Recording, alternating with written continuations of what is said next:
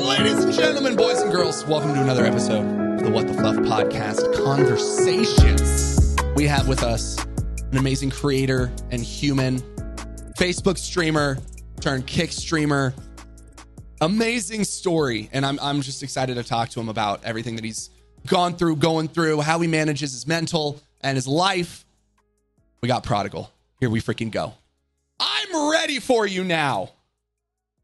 Let's go. Yeah, okay. So, let's start at the very beginning. How do we get to where it's one of the questions I feel like I'm stealing from Diary of a CEO, but what are some of the important things of your past that have led you to being the person you are now? Let's kind of wind it back. So, I feel like first off, thank you for having me again. I appreciate you. Yeah, of course. This is such a blessing, and I'm super blessed to have you and a couple other creators that I can look up to and have looked up to for the past few years.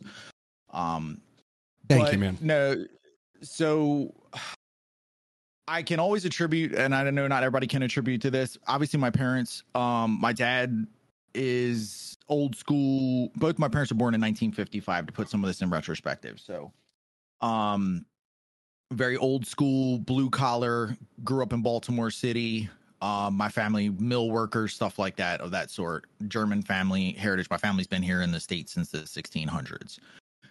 So growing up, yes, I can attribute a lot to my parents. My dad, very hardworking. That's where I get my work ethic from. Very strong-willed, give you the shirt off my back kind of thing. And then my nurturing side, my loving, my compassion, all comes from my mom. My mom, literally, she can walk anywhere in our neighborhood, and people, hi, Miss Deb, and like just run up and hug her because she's like the neighborhood mom. Nice. I get goosebumps just talking about my mom because she's just such. Everybody can, I won't say everyone, but a lot of times you hear my mom's like awesome. Like, yes, that's my mom too. She's just so wholesome.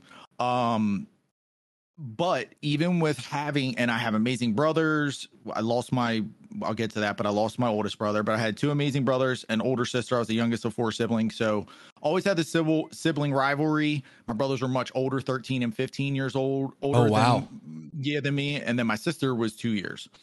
So I'll be 36. My sister will actually be 38 here in 5 days. So always had that, and that kind of molded and shaped me. The neighborhood I grew up in, like I say, was very blue collar, a lot of lower class and like some middle class families. So that's where I get my hard work and my ethic, but there was a lot of drugs where I grew up in Baltimore. So, at a very young age, that started to mold and shape me as well. That's where I get my street smarts from. Really my savviness and stuff like that. But I was blessed. I went to great schools, had some good values. I don't agree with all of them now. We'll just say I went to Catholic schools my entire life. I'll just without delving Catholic high school as well. So I hear you. Yeah. So, pup, like, I appreciate the good education. I was afforded a good education, so I'm very appreciative of that. But the rest of it will just, My first, it started in high school. I should have graduated in 2005, graduated in 2006, because I sold weed in school, to be very blunt. Got kicked out and had to repeat. But I was in my first rehab in 2006, December of 2006. And you're how old? I'm 36. Sorry. Sorry, at that point, oh my gosh, 19. Okay. 19, because I was born in 87. Okay. Yeah, so first rehab, because September is my birthday. First rehab, I made it about 4 or 5 days out, and I was back in the same rehab. After that, was in a recovery house for about 50, 60 days. Heroin was my drug of choice at this point. I had already graduated from Oxycontin. It started Percocet, Oxycontin, then to heroin. Do you mind me asking how that started? Was it an injury that was prescribed? Was it just something that other friends were doing? So that's the injury. Fucking my God. Mm-hmm. Keep going. Injury. And again, now to just take it back real quick to refresh, where I grow up is very easy access. Okay. Super easy access, because where I'm at this point in time, doctor shopping is a big thing. People are getting prescribed perks and oxys left and right. I mean, this is big pharma's like when they were making bread and butter. Bug. Yeah, You know it. And so I came full circle, or not full circle. I apologize. I end up in Florida at a long-term treatment facility. And I mean, I did well. It was long-term, 6 months. I dabbled a little bit here and there with, that's when the Roxy cottons were really big, the blue 30s. I started dabbling in them and kind of went downhill. Didn't get involved in heroin because heroin wasn't big down there. It was very, very, very hard for me to get. And fell right back into it. And I moved back to Baltimore because I just couldn't afford to live. I lived in St. Petersburg for about 2 years. Started up in Treasure Island and St. Pete Beach, and then ended up in like downtown, like old Northeast St. Petersburg. And how old are you now in this? So if you went to your first rehab when you were 19, how long is this all going? Okay, so this is all in a span of a few years. Yeah, this is very short time, 2 to 3 years maximum. Okay.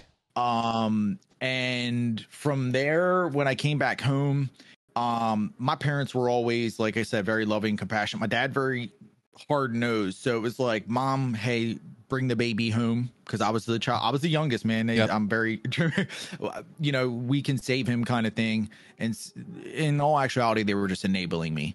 My dad kind of saw that, but has so much love for my mother that, do whatever to make your mom happy kind of thing. Yep. And I mean, I robbed and stole from my parents. I'm very open and honest about that. I mean, blind. Robbed my parents blind. Yep. And I was never a thief or anything like that. But when I got really bad on heroin, I just wasn't myself. And I did things that I would have never done in my true form. I just call it my true form.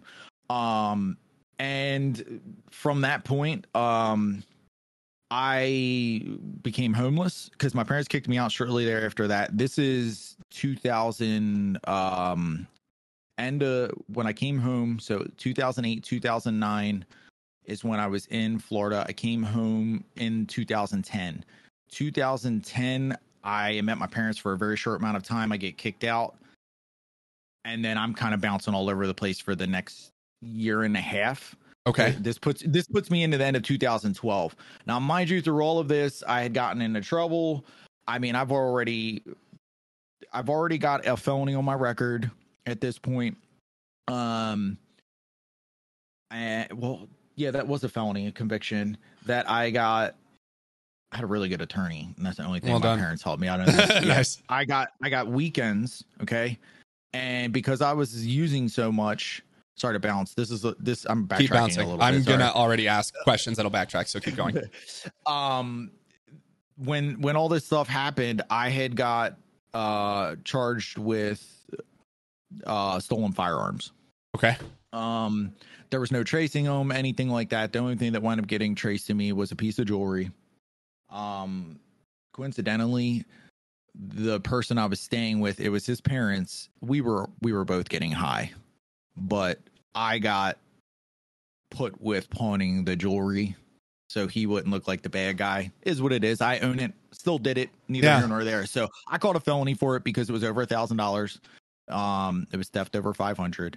I didn't show up to my weekends in jail. Now, mind you, I'm sitting in court ready to get charged. And I asked my attorney, I'm like, do you think I'm going to go home today? He's like, no. Oh, shit. I waited a few minutes. So I was like, hey, I got to go to the bathroom real quick. And I ran out of the courthouse that day. What? This is in Towson, Maryland. Okay. Towson, Maryland. I don't know. There's a big mall there, Towson Town Center. The courthouse is right there. And I ran up towards the mall. And then I get a phone call and it's my mom. I eventually went back and I got put in jail. And, because I hadn't showed up for my weekends because I was getting high. I had gotten sentenced to 30 weekends and I showed up to one and I was dope sick the whole time and I just said no more. So they gave me my time. I had to do, because in BC, DC, and Baltimore, I forget what it is, but you get good time. You get double bunk time. So you're losing I think you get like 5 to 10 good days a month, as long as you don't get in trouble. So what does that mean? Good. What is that? All me. You get good time, so you'll get time taken off. If you don't get in trouble, get write-ups. Per like the state, they just give you good time. And again, it's been so long. What does good time mean? It's just like a state thing where like they'll give you a percentage. So if you serve 30 days, they'll give you 10%, let's just say as a number, for every month that you don't get in trouble. Because I mean, when you're in jail, you're fighting, scrapping, any of that stuff. That's a write-up. That's an infraction. That kills your good time. So you could potentially get sentenced to 12 months and only have to serve 9 months on that because of good time. And that's how like York County is. So it's just like it's written in to like the sentencing guidelines and all through the state that and it's not guaranteed. Like I say, it's kind of like you get it. If you fuck up, they take it from you, or they can take it from you. So good time, I guess, is another name for like helping for good behavior, like good behavior reward. Behavior, yes. Okay. Yes. So I do my time. I get out. It was like 48 days I had to do, 48 days in Baltimore County. And then I got out of that. And I went right back to it, man. I mean, like I say, this is when I go and I'm homeless at this point, essentially bouncing around. I mean, at this point, the people that I'm hanging out with. If you hear about people that hop trains and stuff like that, like you see the people that are like popping through towns, like, and they got their dogs with them in backpacks. Like that's the people I was rolling with because they were getting high too. I was once, like doing all this crazy shit, man. Like I say, and two guys that I grew up with, one, God rest his soul, is no longer with us, even though, you know, we got in all this trouble together. They offered me to drive them. Now, this, to put it in time frame, this is after about 8 months to a year of me kind of bouncing around, staying on couches, doing whatever I could to 2011 ish. 2012. Yes, 2011 into 2012. Okay. So, no, yeah, beginning of 2011. Yeah, because it was about. So you're 24, 25. You 24, are? Yeah, 24. I'll be 25 that September because I get arrested that December. Okay. So roughly right after Thanksgiving. Now, mind you, at this point in time, I'm working for the local 19 whenever I can get a call. They are the stagehands local. Okay. I go to like First Marion Arena, Merriweather Post Pavilion, and I help unload all the trailers for like WWE, all the big concerts. You know, I got to do Rush when they did their tour, you know. So I go down, I remember I'm working at the Lyric Opera House. I think it was R. Kelly or somebody doing this show. I swear, this is how long ago it was. And I get a phone call. Hey, man, do you want to take a ride with us up to PA? You get a chance to make some money. And I'm really struggling for money. So without question, without hesitation, absolutely. Get in the van. After I get off, now this is like midnight. They explain to me like, oh, we just want you to drive us up here, drop us off. And what they're essentially, I'm not incriminating myself. I've already been charged for all this. I already did time for all this. So yeah. This is how fucked up though. You're gonna hear how the judicial system is and the criminal system is. So drive these guys up there. They're breaking into self-storage units. Okay. So no people are living in there, anything like that. I'm like, okay. I mean, I don't really see any harm. We're not hurting anybody. I mean, we're stealing at the end of the day. But I'm like, I just always tell myself I'd never break into somebody's house or anything like that. I just no. So I ride up with them the first night. They kind of scope out, show me where we're gonna do this stuff, and I'm like, okay. I go out with them on a second occasion, and they do 2 storage units in one night. And then I go back with them the next night because it went off without a hitch. I would literally drive them up, drop them off. They cut a hole in the side of the fence, and they would literally just pick random lockers and cut them open and then bring all the stuff to the fence. And then I'd pull back. They'd call me. I'd pull back up with the van, and they'd load the stuff in there. We drive back to Baltimore, and then they had people that they sold it to. And, of course, I got, like, pennies on the dollar, dude. Naturally. Like, the first time I went, they gave me $200. Okay? I mean, I'm talking, we had a 40 Cano Line 350 work van. Like big van loaded up in the back. Yeah, I mean, dude, they stole so. Well, then I go out with them the second time, and they tell me like, "Hey, you're gonna park up here, and then we'll call you the same way. There's a car wash. They show me, boom, boom, boom. I'm sitting at this car wash, and not even 15 minutes later, I get surrounded by Pennsylvania regional and Pennsylvania state troopers. I got a t-shirt on, sweatpants. This is December. They make me get out of the car. It's snowing, mind you. Oh, not surprised. I am fucking shaking because it's cold. They're telling me I'm shaking because I'm nervous. I'm like, whatever, dude. What are you doing here? I come up with the story that I drove 2 buddies up to meet these girls, dropped them off. I was heading up to my cousin's house in Glen Rock, but I got lost. Nice. Right. So that's why I pulled over into the thing. They didn't believe me. And the reason they didn't believe me is because when I say they, the 2 guys that I had been doing this with the past 2 days had been doing this for like a year prior. So they've been building a case against these guys. And I only find out all of this after, because I get arrested. And the reason I get arrested right there is because when they cut into the fence, the cops were already there waiting for them. When I have my discovery, you get a discovery. Okay. So when you catch charges, pup, right. And you get, you're not getting indicted because it's not federal, but when you get charges brought against you, you can ask for your discovery, and your discovery is, and this is after charges have been brought against you, you're waiting for a court date and all that. Typically you can get it at your pre-trial conference. Pre-trial is prior. A lot of times they'll offer you a deal, or your attorney will try and make a deal, or whatever, or you at least have the evidence presented to you. So your discovery is everything that they had building the case, all the evidence they have against you, what they're going to charge you with, so on and so forth. Well, this is where I see pictures. They literally had pictures of them driving up from Baltimore, coming through. They had like camera checkpoint, points here. Yeah. So they've been building a case against these guys for months, right? They got caught. The one dude, Larry, got away, drops his phone as he's running from the cops. Now, mind you, this is when I'm sitting up at the car wash. The dude, Mike, who's no longer with us, God rest his soul, gets caught. He tells them my full name and where I'm at in his van. Okay. I have this in my discovery. All right. So they come up and lock me up. Larry gets away to 83, somehow manages to get a phone call off, and his brother picks him up. Now we get grilled and questioned. Okay. Mike gets grilled first. I get grilled second. And then they take us to York County Prison. Now, when they grilled me, I'll tell you straight up, bro, because they'd already said, like, the cops will usually try to pin one against the other. Your boy told on you. Well, I already knew that my boy told on me, because how the fuck did they know where I was sitting at in his exactly where you van? were? Yeah. You know what I mean? Like, brother, come on. So I told the cops, look, this is the second time I've been up with, and I just said Mike and Larry straight up. People could be like, you snitched on your boys, whatever. Listen, bro, you say whatever the fuck you want. Because I told him, this is the second time I've been up here.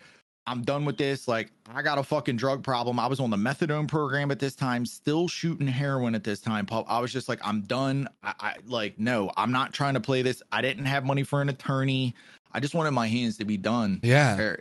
And I said, look, I drove up here with them yesterday and today. We scoped it out yesterday, and this is the second time I've been up, and then you guys pop me, get Mike. Larry winds up getting charged as well. I'm sorry, I fast tracked a little bit. When they transferred us from the state troopers barracks to York County Prison, right? You get put into a holding cell and you're waiting to get processed in. You got to take your pictures. You got to get, a TB test. You got to do all this shit, right? You get your wristband. I fall asleep in the holding cell because it's like 4 or 5 a.m. I wake up at like 8:30 a.m. and Mike is gone out of the cell. And I asked the guys in the cell, it's like, what happened to him? Oh, he posted bail. So they had already bailed him out and left me sit. So I sit for like 40 or 50 days. I forget the time frame. I go to court. I get released on supervised bail. I go back to Baltimore and I start getting high. Supposed to be coming up there, doing drug tests and stuff like that. And I'm fucking missing them, this and that. And then they violate me and lock me back up. and I have to sit in jail again until I can't remember if I got released to a recovery house after like 9 months or something like that, right? Okay. I'm on what's called county intermediate punishment. It's called CIP program. And the way that this is laid out, you're supposed to do, they break it down. Whatever your sentence is, you do a percentage of time in an institution. So like a jail, you do a percentage of a time in like a recovery house. And then you're on like parole or probation for the tail end. And, you know, if you do all of this, then, you know, none of this stuff is on your record. It gets wiped off completely. Okay. If you screw up in any way, shape, or form, they can take all of your time and resentence you. Well, what do you think I did? I'm not using it this time. I wasn't getting high, but I was drinking. Okay. And I didn't know that these urinalysis, they were testing for alcohol. So I go into my PO's. Yeah, I go into my PO's office one day and he slaps this paper down with like 25 or 26 dirty urines for alcohol and tells me that the county is done with me. They're going to resentence me and they're going to hand me over to the state. Now, mind you, this day when he tells me this, I had like 770 some days of time served already in in York County Penitentiary is what they call it. It's YCP. County jail. I had so that's over 2 years. Yeah. So I had to go back, be held in YCP. I get sentenced. They sentenced me to a SIP, state intermediate punishment. And I'm in the courtroom refusing it. No, I don't want that. I just had a CIP and look what happened to me. You guys, this is how the criminal system works, pup. They are farming people, dude. They are. It don't, and I'm being serious. It don't matter who you are. If you come from, if they can get you with a charge, man, and they can keep you in the system, you're a dollar sign at that point. Yeah. You're a dollar sign, right? So I get sent up. I have to refuse the SIP program. Okay. So I get processed and all. I got to go up to Camp Hill. Then I get sent back from Camp Hill back down to York County. I had to sit for 2 months. I get resentenced. Now, the day I go in to get sentenced, I had an attorney. I'm supposed to get released that day to a recovery house. Probation had agreed, you know, he's done enough time. You know, I'd had almost 2.5 years at this point. Yeah. I was like 2 years, like 2 months time served. And we had a senior judge sitting in from Harrisburg, Pennsylvania. It was not the judge I was supposed to go before. And his nickname is C. Murda. Sick. And he tried to throw the fucking book at me. And what that means is he tried to give me every bit of time that he could give me. Yep. Meaning, when you get charged, I had all of my charges, pup, were conspiracy to commit burglary, conspiracy to commit theft, conspiracy to theft by unlawful taken. Like all of this stuff was all conspiracy. It all carried the same weight as if I actually committed the crime myself. Which is ridiculous. It's insane. So he wants to sentence me to the maximum statute that you can on each individual charge, right? Now, my mom and my dad are in the courtroom at this point. He's talking about giving me 109 years. Right? What? I was kind of like, I was scared, but I knew he could legally, if he tried to give me that, I would appeal it and it would get thrown out. But yeah, he was like, you know, I could give you this amount of time and and so on and so forth. And I'm just like, okay. So ultimately he sentences me to 2 to 4 years to run. Cause I had these cases, they combined a lot of stuff. I had 2 cases. I got sentenced to 2 to 4 years on these, which I had time served already. And then he gave me, cause he's a douchebag, a 2.5 to 5 years. So he did that so that I would have to go back upstate, and then he gave me a program. So I had to go back upstate. I'd already got my number after that. Now that's me waiting like 2 weeks after I get sentenced. I go back upstate. Now this is all in 2016 when I finally get resentenced, right? To finish my time. I go up. This is what I'm talking about. I kept my nose down. I didn't get into any trouble. I got right into my program. I did my program, which was 4 months long.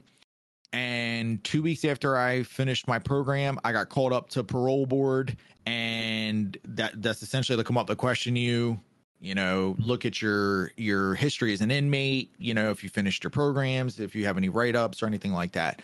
And I got lucky before parole board, and I got my green sheet, which is your release paper, like literally 10 days after I saw parole. Nice. I got released on Mother's Day, which was the Sunday, 2017. And I remember it because my mom and my dad were there to pick me up.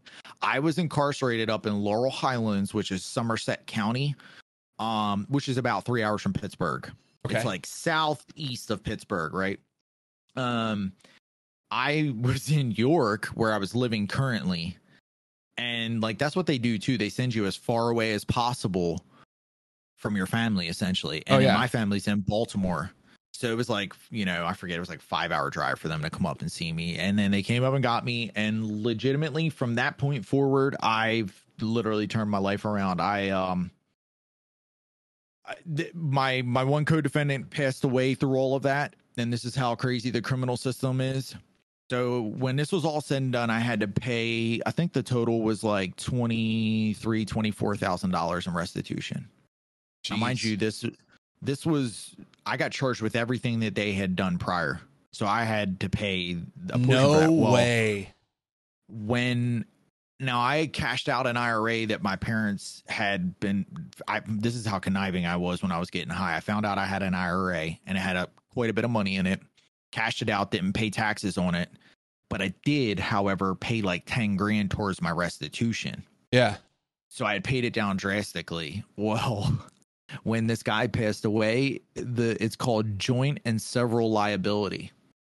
I inherited his restitution. Bro. So it went back up. I'm like, I've been paying it down, but I give him $100 a month. Yeah, I give him $100 a month. I hate our legal system. It's terrible.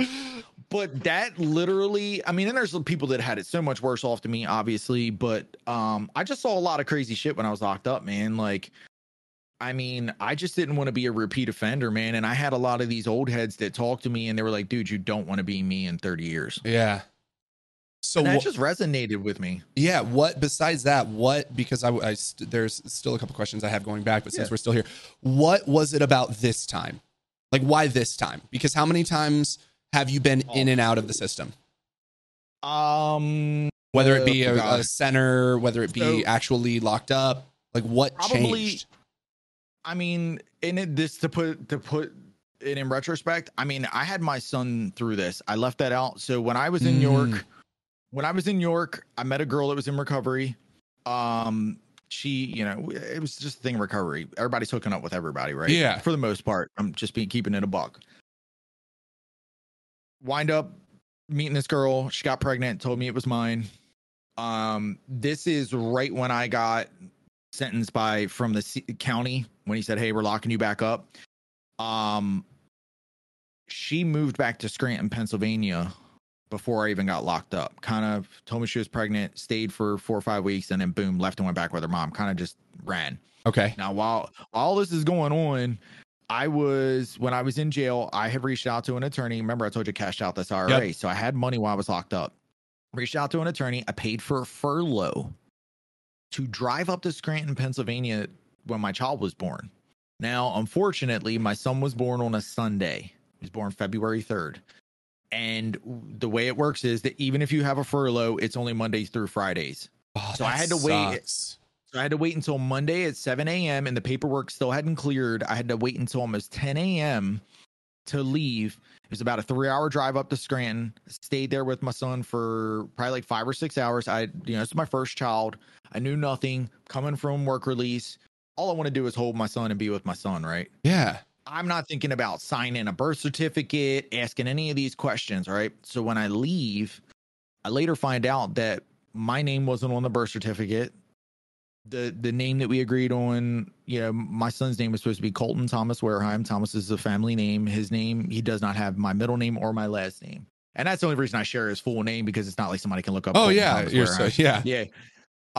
Did not give him my middle or last name. So, the reason I share that is, like, even my son being born wasn't enough at that point. At this point, I've overdosed 3 times. Okay. And 2 of those times been brought back with Narcan. The third time, I just truly believe it was whoever looking out for me or whatever looking out for me, right? None of that worked. You know, my parents, jails, institutions, deaths, all the stuff you hear in like AA and NA and all that stuff. I've been in the Baltimore rescue mission. I've been in Hagerstown rescue mission. I've been in Frederick rescue mission. I'm talking living in places with bed bugs, living under bridges. None of that stuff worked. I still, to this day, whatever you believe in, you call it divine intervention, your aha moment.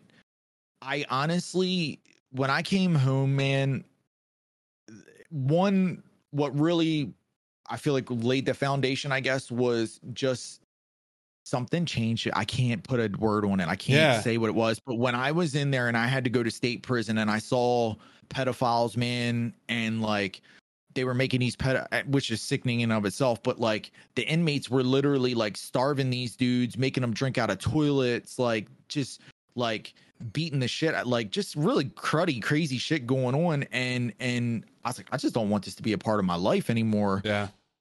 And I was a gifted athlete growing up. My entire life, people telling me how much love I have to give. And like, you have so much to give this world. I feel like when you're isolated, even though I was in a penitentiary with, however many thousand guys, when you're isolated from the rest of the world and the rest of the world is moving on without you, seriously, because everybody's lives are going on without you, whether they are thinking about you daily, their lives are going on. You are alone in there. And I just didn't want, feeling alone is one of the worst feelings ever. Yeah. I mean, to totally not be able to go to the bathroom when I want, to eat what I want, to go see friends, just go like I'd like go for a walk, to touch grass. Yeah. Use our time to just go touch some grass. I was only allowed to do that when they told me I could do it. That was a big thing. My son being taken from me. And my mom, after they said they were done, making my dad drive her, because my mom doesn't have a driver's license. She never has. No way. 66. She's 66, Pop, and she's never had a driver's license. Why? She's just, my mom, it's just like where we grew up, man. It was old school. My mom was like, we could walk everywhere. Where my mom worked, she worked in the neighborhood. She could walk. And then when awesome. her and my dad got together at 19, my dad was kind of quote unquote her chauffeur. You know what I mean? My dad just drove everywhere. My mom's dad was a truck driver. My dad's dad drove a lot. So it was like my dad just always drove everywhere. And she just had a very big fear. She did have her learner's permit. And I remember my dad trying to teach her to drive, and she just like panicked so much. But yeah, none of that stuff worked, man. I had all of these feelings going inside of me, and I think it was from me finally abstaining, because I was a heroin addict for so long. And if you know anything, at least scientifically, that I've been presented, like say you use heroin for 10 years, right? It can physically take your body 10 years to heal completely in terms of your receptors, like joints, because you did, like me being on methadone, that literally destroys your joints. It eats your joints up from the inside out. My dad, a friend of his, he was on it for 40 years. He had to have two knee replacements because of it. Jeez. Yeah. So like just going through all the like culmination of things, and me being so clear headed for that long of time without any substances, no alcohol or anything, and seeing my mom and my sister when she was pregnant with my nephew coming to visit me, I just knew that I had a purpose. And when I came home, man, I met my now wife. I met Blanca in August of 2017, and I came home Mother's Day. And nice. I truly believe she and I were put in each other's place at that point in time, because she's had a very rough past, nothing with drugs or anything, just with a prior marriage and stuff like that. Yeah. That we truly believe, like if I read you my vows, man, like I read her in my vows, that her and I both believe that we have been part of a soul family. Nice. And that her and I have been soulmates for past lives. And it took us a lot longer to find each other this time. Oh yeah. And we both had other children prior, and I'm super freaking blessed for Delilah, my daughter. Blanca and Delilah, I think, were were two of the main things that really saved my life. I think that was like, I guess the easiest term is like the icing on the cake, or it was the reaffirmation in my life that I needed at that time, that like everything's going to be okay. You still got a really long, hard, bumpy road ahead of you. But like that freaking mountain that you just climbed, like we're not going to have to do that again. Yeah. Might have to do something like that, but you don't have to do it alone. Yeah. And that was the biggest thing. Like I said, being alone was tough. And she pushed me. Now, at this point in time, this is 2017. I had abstained from gaming for a long time. Gaming has always been a part of my life since I've been a little kid. Super Nintendo, Atari were in my house. Nice. Or I'm sorry, Nintendo and Atari, then Super Nintendo were in my house.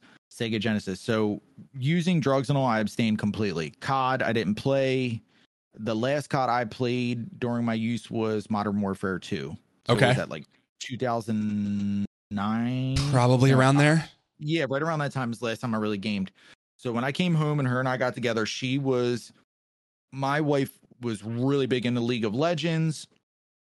She loves Zelda. Like she's got the Triforce tattooed on her. Like nice. She's huge and all that. She kind of pushed me to get back into gaming. And then when I found, like, this is like right around the birth of Facebook gaming. I found all of you guys. I mean, you, Promise, Grandma, Audio, Y8, well, now Liam. Yeah. Like so many Picnic, like so many creators that I found that like got my passion back for gaming.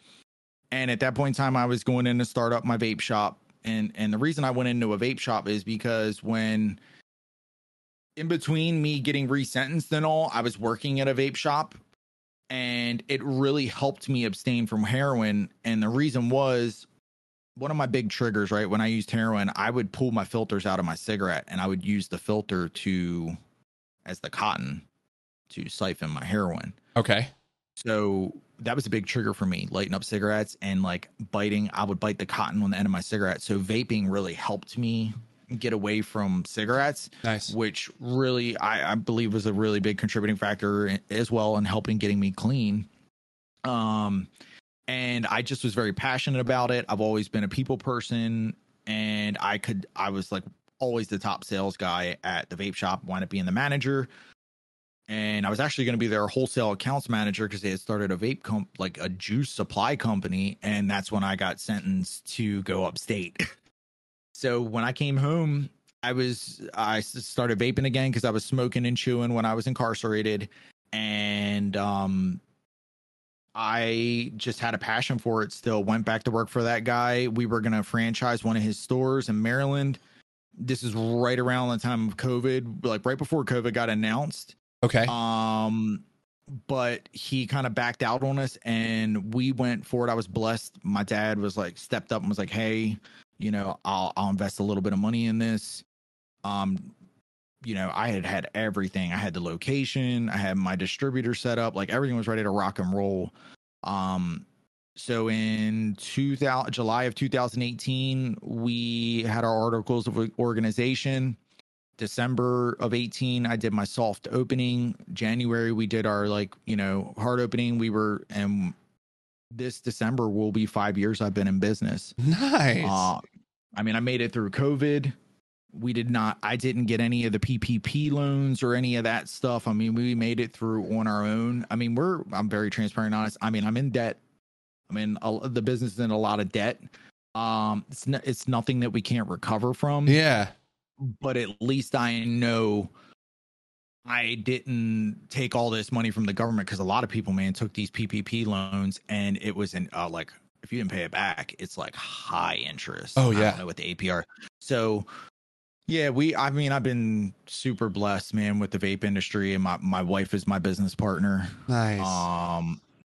Dude, I've had so many blessings. And then just when I started content creating right around when I found a lot of you guys on Facebook, and this has been another huge pillar in my life, because even when I'm not creating content, I'm in streams like yours, so many other people's, right? And it's the community, man. And that's why I appreciate you guys so much, because of the communities that you've built. And that's helped me shape and build my community. Yeah. With like really welcoming, loving people. And I'm just super blessed. And that's why I'm like, when they announced Kick, I like, oh my God, I've ran over here. I did. February. I was over here in February, signed up, ready to go. And I started, I thought, what better of a time than your 4-year anniversary on Facebook to start streaming on Kick? Yeah. And I did. March 13th, I came over here, and it has been such a blessing. And I've got to build relationships with people like yourself, people that I've looked up to and kind of emulated a little bit and tried to, in terms of like how I conduct myself on stream or like how I go about creating content. And it's just opened a lot of doors for me over here. And it's not I'm trying to figure out how I can word it. I didn't come over here with the intentions of like, oh, this is going to be my chance, right? To like get in with these creators. Cause that's never been my goal. I don't even want to say my motive, cause I don't have motives. I don't know. I just feel like such a bad word, but I feel like Kick has allowed me to really show my true self to a lot of creators that I've looked up to for a long time. And I've been able to be a part of your guys' communities now, and really come in and hang out and learn still. And you guys are there's been so many really accepting people. I say you for one, but like Testy, I'd never even heard of Testy. Really? Just being honest, because I was never on Twitch, Pop. I didn't. That'll I have do it.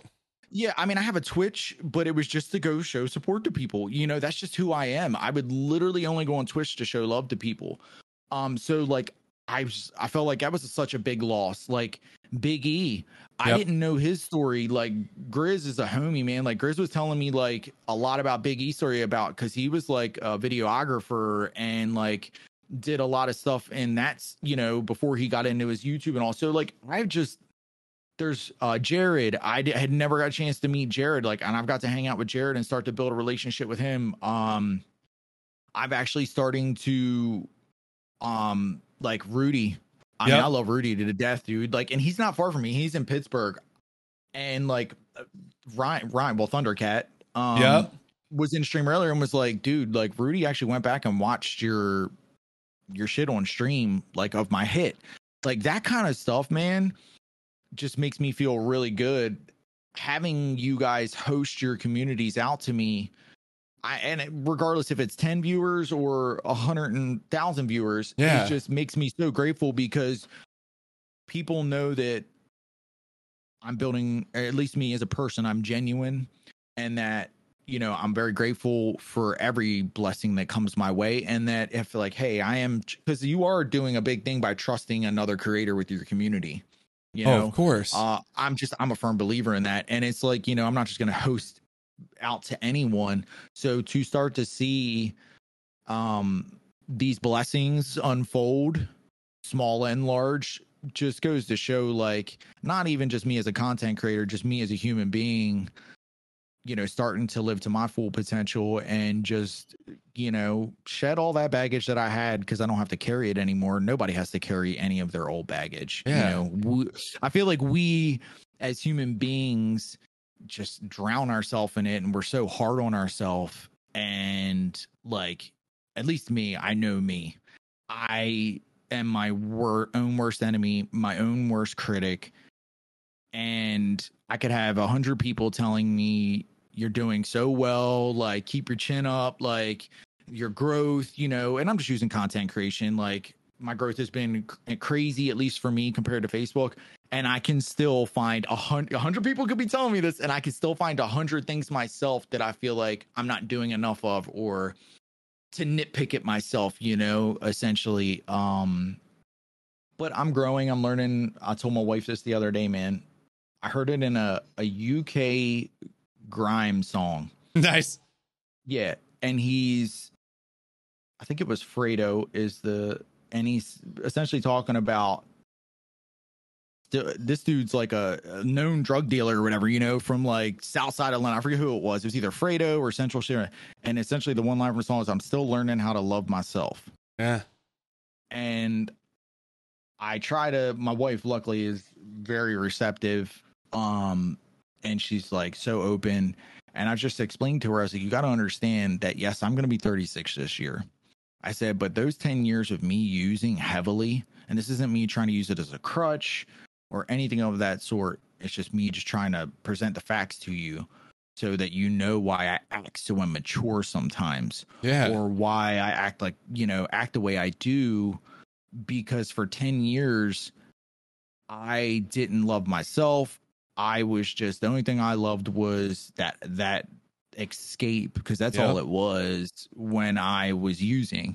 Because I didn't want to feel the pain. I didn't want to, whatever was going on in my life. So to be able to finally start to love myself, I have to work on that daily.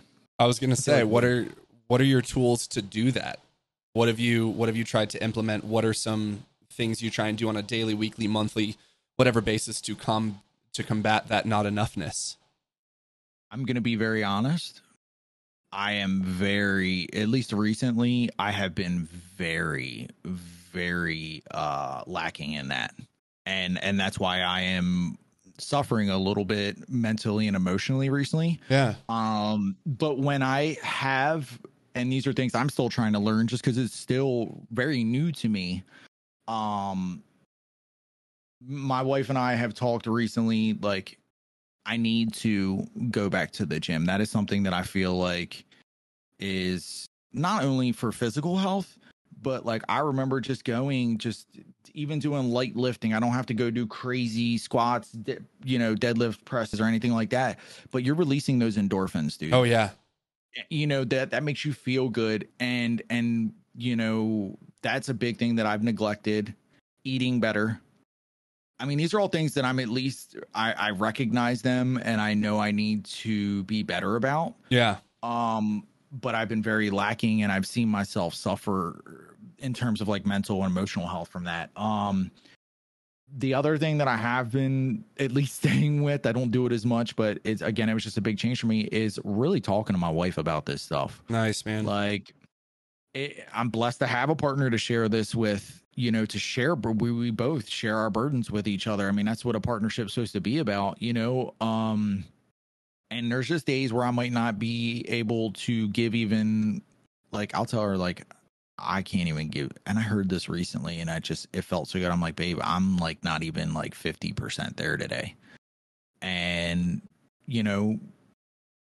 with recently, me losing my grandmother, for instance, that took a lot out of me, even though we haven't been as close recently.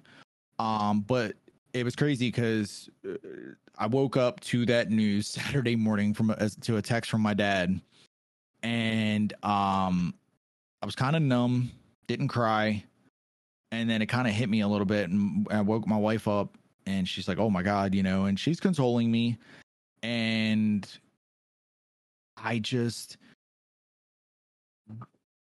it took me a while. Like, I didn't stream or anything Saturday. And then Sunday, I feel like it hit me a little more.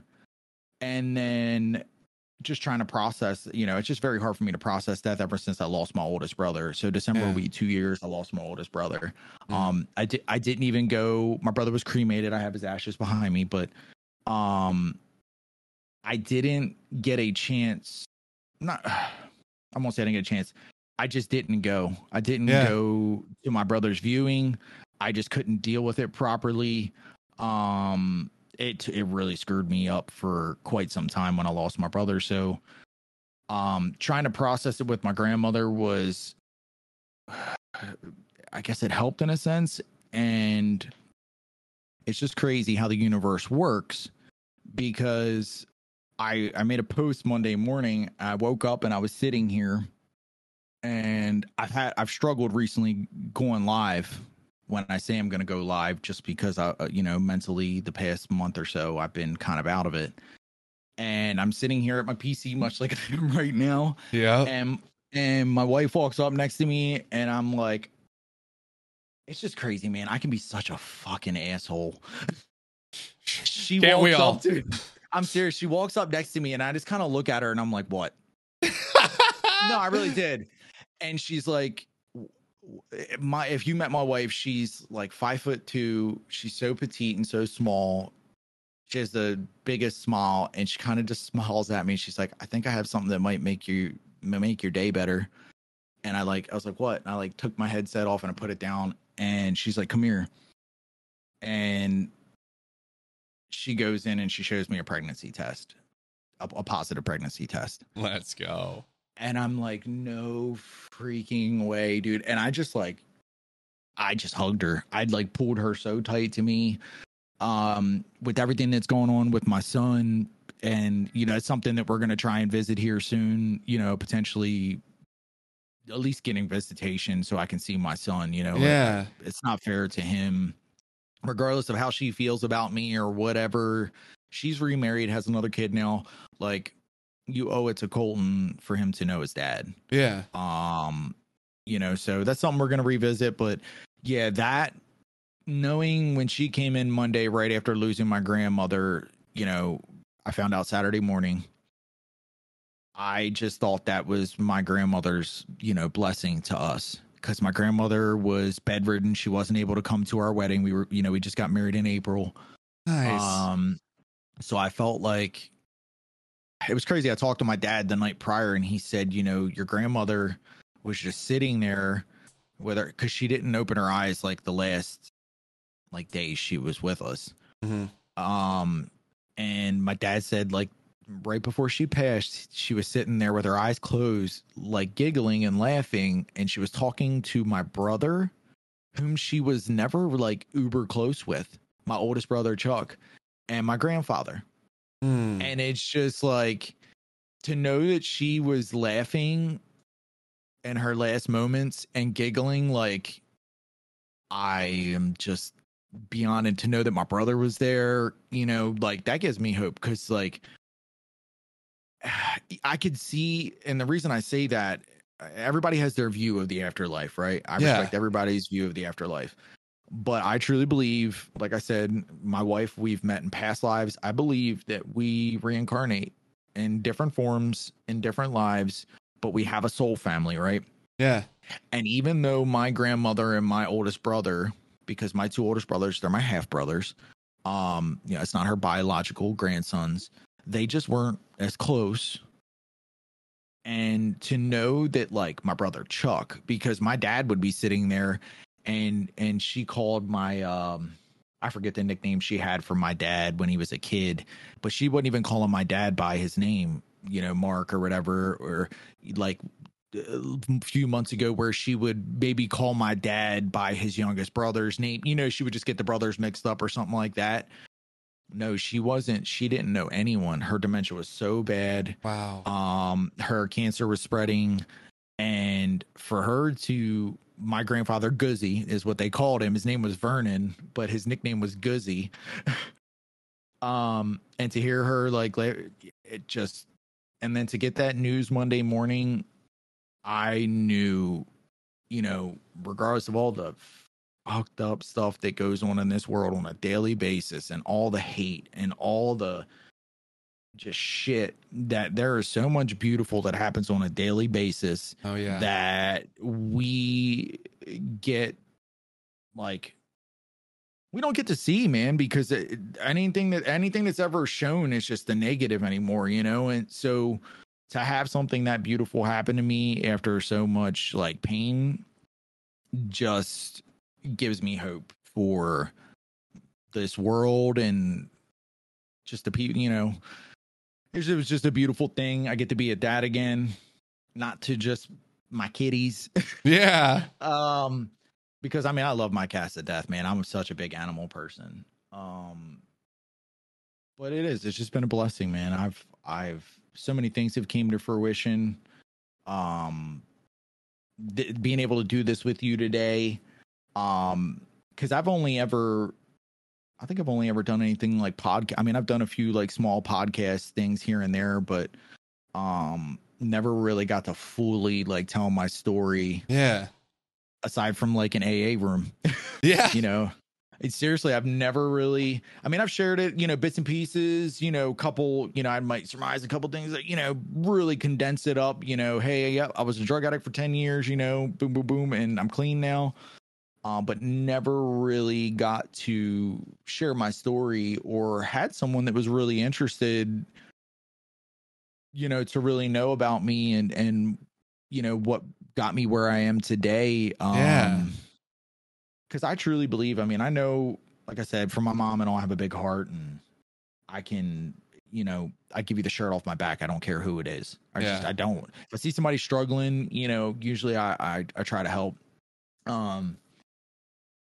But to have gone through all of that, I just tell people, man, I'm like, that is one thing I would never wish on my worst enemy. Seriously. Yeah. I would never wish a substance abuse problem on anyone because, I feel like, I hate talking about it, but I feel like it's almost up there with like suicide. Because when it happens, because I almost committed suicide with my addiction, right? The ripple effect of your addiction or your substance abuse is so much, I feel, closely related to suicide. I know it's a very sensitive subject. I hate to use that correlation, but sometimes I try to use it because it's so severe. That people, and I didn't realize with my drug addiction, like for instance, when I got incarcerated or I got locked up, my picture was all over the news here in PA with my first and last name. I didn't realize like I have family in Pennsylvania. I have family in Maryland that have the same last name. Like, you know, you don't think of, well, that does look bad on them, you know, not saying that image is everything, but when you have my family's very well known and just very good, wholesome people. Yeah. And I was like the black sheep, you know, you're like, it's kind of like them things. You're like, holy heck, you know, I didn't. So it was like the ripple effect. And I feel like that kind of goes back as I got clean and having my partner and all over the past couple years and building my business and going through all the struggles of that and the struggles of wanting to give up creating content. You know, like I said, there was just something, whatever you believe in, that has just fueled me and has kept me present on this planet. And I truly believe, I still don't know what it is that I'm set to do here on this earth. I mean, I feel like, you know, what I'm doing now, is a big part of it, creating content. Yeah. Excuse me. And trying to like help people or give people a safe space to, whether it's my community or if I'm not live, people know that I am, you know, aligning myself with people that are going to create a safe space as well. Yeah. I just can't believe how many blessings I have had and how good things have gotten, even with all the darkness going on right now. Like I say, I just can't keep stressing that enough. I feel like I'm like a broken record right now, but it's really been a blessing. What do you feel about, because you had mentioned, and there's still some stuff I want to go back on, but what have you felt about Kick and your streaming and creating content here? What has been different? Because it made it seem as though while you were creating content and you were achieving success to your own standards, if you will, it seems as though since switching to Kick, more opportunities, there's been more connections formed. What is there anything that you can attribute that to or pinpoint as to that increased success, that increased community building? To be honest, it was a few things. I will be very honest. When I started creating content on Facebook, I kind of just aligned myself with whoever would accept me at that point in time. I was more of a loner at that point in time. I learned not so quickly that those people that I aligned myself with did not have my best interest at heart. Yeah. Even though I had their best interest at heart. And that I kept that I mean, I built a lot of good relationships, and it's crazy to see because there's only a few of them that have merged over here to Kick that I still consider very close friends. And that was because it took me almost 4 years to realize that those people that I aligned myself with were not good people. Yeah. Not all of them. And I started to hear more like people talking that like you need to have people in your corner, yes, that are going to help you grow and that you guys can grow together. Yeah. You know, you need to find like-minded people. And that was the thing. I was like, people weren't trying to grow the same as me. You know, they were either lazy or lackluster with it, whereas I was like full-fledged wanting to go forward. And I felt like that pulled me back a little bit. But when I came over here to Kick, I made a promise to myself that yes, I would still, hey, I'll follow you, you know, friends from Facebook and all, but I'm not going to support you and try to grow with you like I was on Facebook because it did nothing. Yeah. Did you have those conversations? For those? I did with a few people. I did. And some people I just cut off completely. And some of it were other circumstances. I mean, people just trying to cause drama. That was a big thing that I'm not a drama person, never been involved in drama, but it just always seemed like these people that I aligned myself with were always involved in drama. Yeah. I mean, every day it was, you know, whether they were beefing with another streamer or something that was totally not involved with them and they had to make a YouTube video about it, or they're trying to farm views. They're just people that were just trying to farm. And I'm like, dude, that's not the type of content I want to create. That's not the type of community that I want to have. Yeah. I don't want to have a community full of trolls. Like, I want a community. And that's what started to change, really, when I came over here. I feel like my, I mean, I've always had good morals, ethics and all, but I feel like my streamer etiquette and the people I chose to surround myself with just changed completely.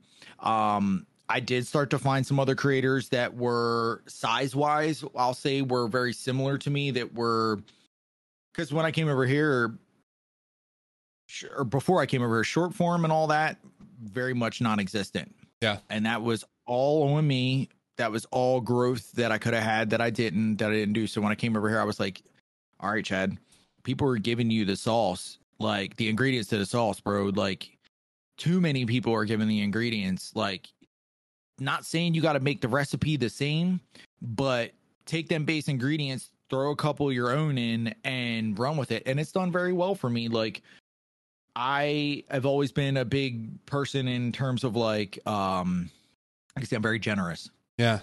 Yeah. I don't go into people's streams and gift in hopes that they're going to be like, oh, fuck, let's go support him or send their community over. No, I do it because people are deserving of it. And I feel good when I gift to people. Yeah.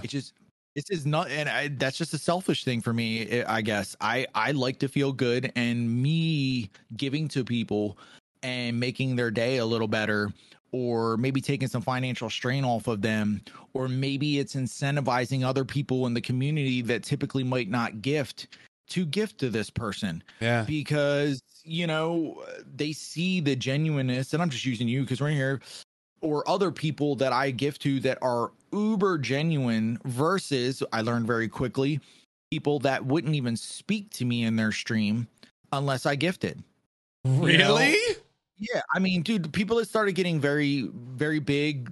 I'm talking guys on Facebook that I remember, pup, that were, I went in watching them when they had like 20, 30 CCV, right? And then they get partnered, and, you know, I'm talking like a year later, maybe 18 months later, and they've got 150,000 followers, and they're sitting at like 500 CCV regularly coming in, like I do with you. Hey, what's up, pup? How are we doing today? Boom, boom, boom. I mean, I get it to. I'm a content creator. If we're locked in, it might take a minute or two, but we're gonna go over and we're gonna acknowledge you, you know. And if we miss it, it's not intentional. But I'm talking, you know what I mean, like multiple comments, just looking over it, and then boom, I send 1,000 stars. Hey, brother, what's up? Oh, what's up, Chad? How we doing? You know, and I'm like, just the fakeness. Yeah. So When I came over here, I had so many different mindsets. I told myself, you're very much capable. I'm a technical idiot. Nice. I'm serious. I need help all the time when it comes to XLR, when it comes to scenes and overlays and stuff like that, because aside from me taking C++ in high school in 2004, the extent of my computer knowledge is sending and receiving emails and Facebook. Yep. Literally, I mean, that was it. And some Instagram. I've never really had to do anything. So when I came over, I was like, I'm going to try and learn. Or if people are willing, even if I have to pay for it, like, for instance, Art is War. Yeah. Jesse's an amazing human being. I actually have his stream PC that I bought through Stints because he's partnered with Stints. And I paid, even though I had an hour consult, I paid 15 more bucks and got another 30 minutes of his time because I wanted to pick his brain and I wanted to learn, but I didn't want it for free. Yeah. If people are willing to give you the knowledge or the info, I'm always for that, especially if they're willing to give it to you for free, because that's very hard to get in this world nowadays. Oh yeah. So, and then if I do have to pay for somebody's time, I'm always willing to do it because, again, I want to learn and try and grow and be self-sufficient. And it's just, it's very hard to find those genuine creators that are more, because I like using more and less established term versus that's big fair. and small creators. Yeah. I feel like there are, and you got to look at it from both sides as well. I'm sure there are tons of people that are looking for an angle, right? They're not genuine about reaching out for help or whatever, right? Yeah. And I can probably say that that's turned some other large or more established creators off from helping other people, or maybe closing off their circle per se to any newcomers because they've been burnt or whatever before.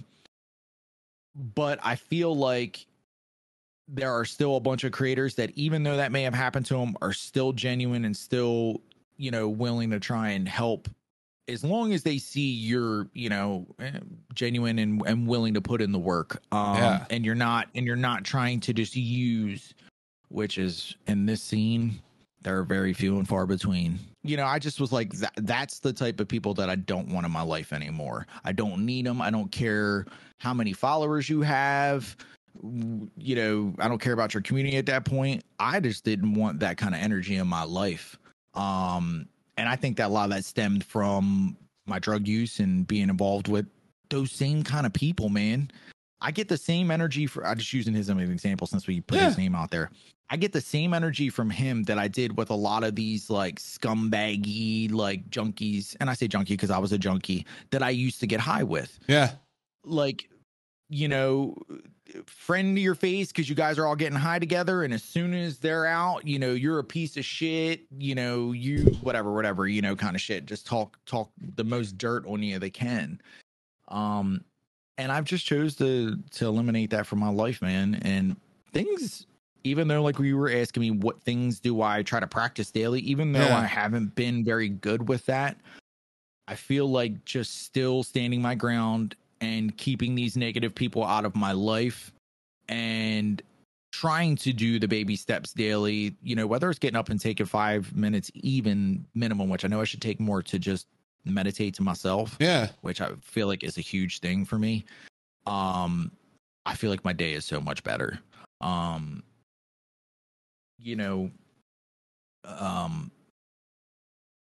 it's like, I think in doing that, and starting to kind of like with that love myself some more, it's been easier to, sometimes I don't even feel like I owe people an explanation, like you're saying. Have you let some of these people know?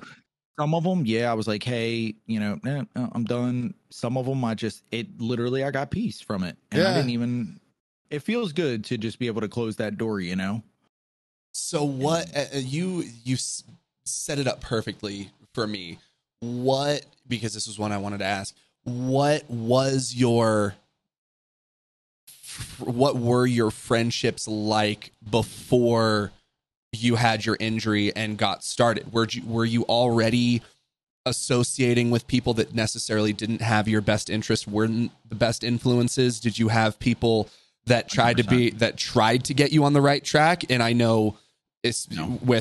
so there was no one you had to cut out of your life necessarily because they were trying to help you No, improve. They were trying to get you out of that scene. Everybody, and this is crazy. So put this in perspective. In high school, my sophomore and junior year, Pup in high school, I was hanging out with dudes that were in their early 20s. Okay. So that goes to show the mindset of the people that I was running with. Yeah. For them to accept like a 14, 15-year-old into their circle just goes to show I look back at it now and I'm sneaking out of my front window in my living room to go like 3 blocks away so I can pound 40s of Bud Ice in a basement with a bunch of 20-something-year-old dudes. You know what I mean? Like, those 20-something-year-old dudes, weren't, in their mind, they're like, oh, we're not causing him any hard. He's in here. If he's going to be drinking, at least he's drinking with us. You know what I mean? Yep. But I look at it now as like, dude, you should have been telling me, no, motherfucker, you're not allowed to come in here with us. You need to be at home, dude. You need, like, because again, like, these are guys that I grew up with that were friends with my older brothers that knew my potential, man. Like, when I say potential, I don't fucking bro any smoke over here. I could have played professional sports. Yeah. My grandfather had a contract with the Baltimore Orioles to pitch. Oh, shit. Threw his arm out in the Army. I mean, like, I was just a very gifted athlete. I was a swimmer. My sister swam in the Junior Olympics as a swimmer, and She was only 5'1". If my sister would have had my height, she'd have been an Olympic swimmer. I mean, trained where Michael Phelps trained at UMBC and in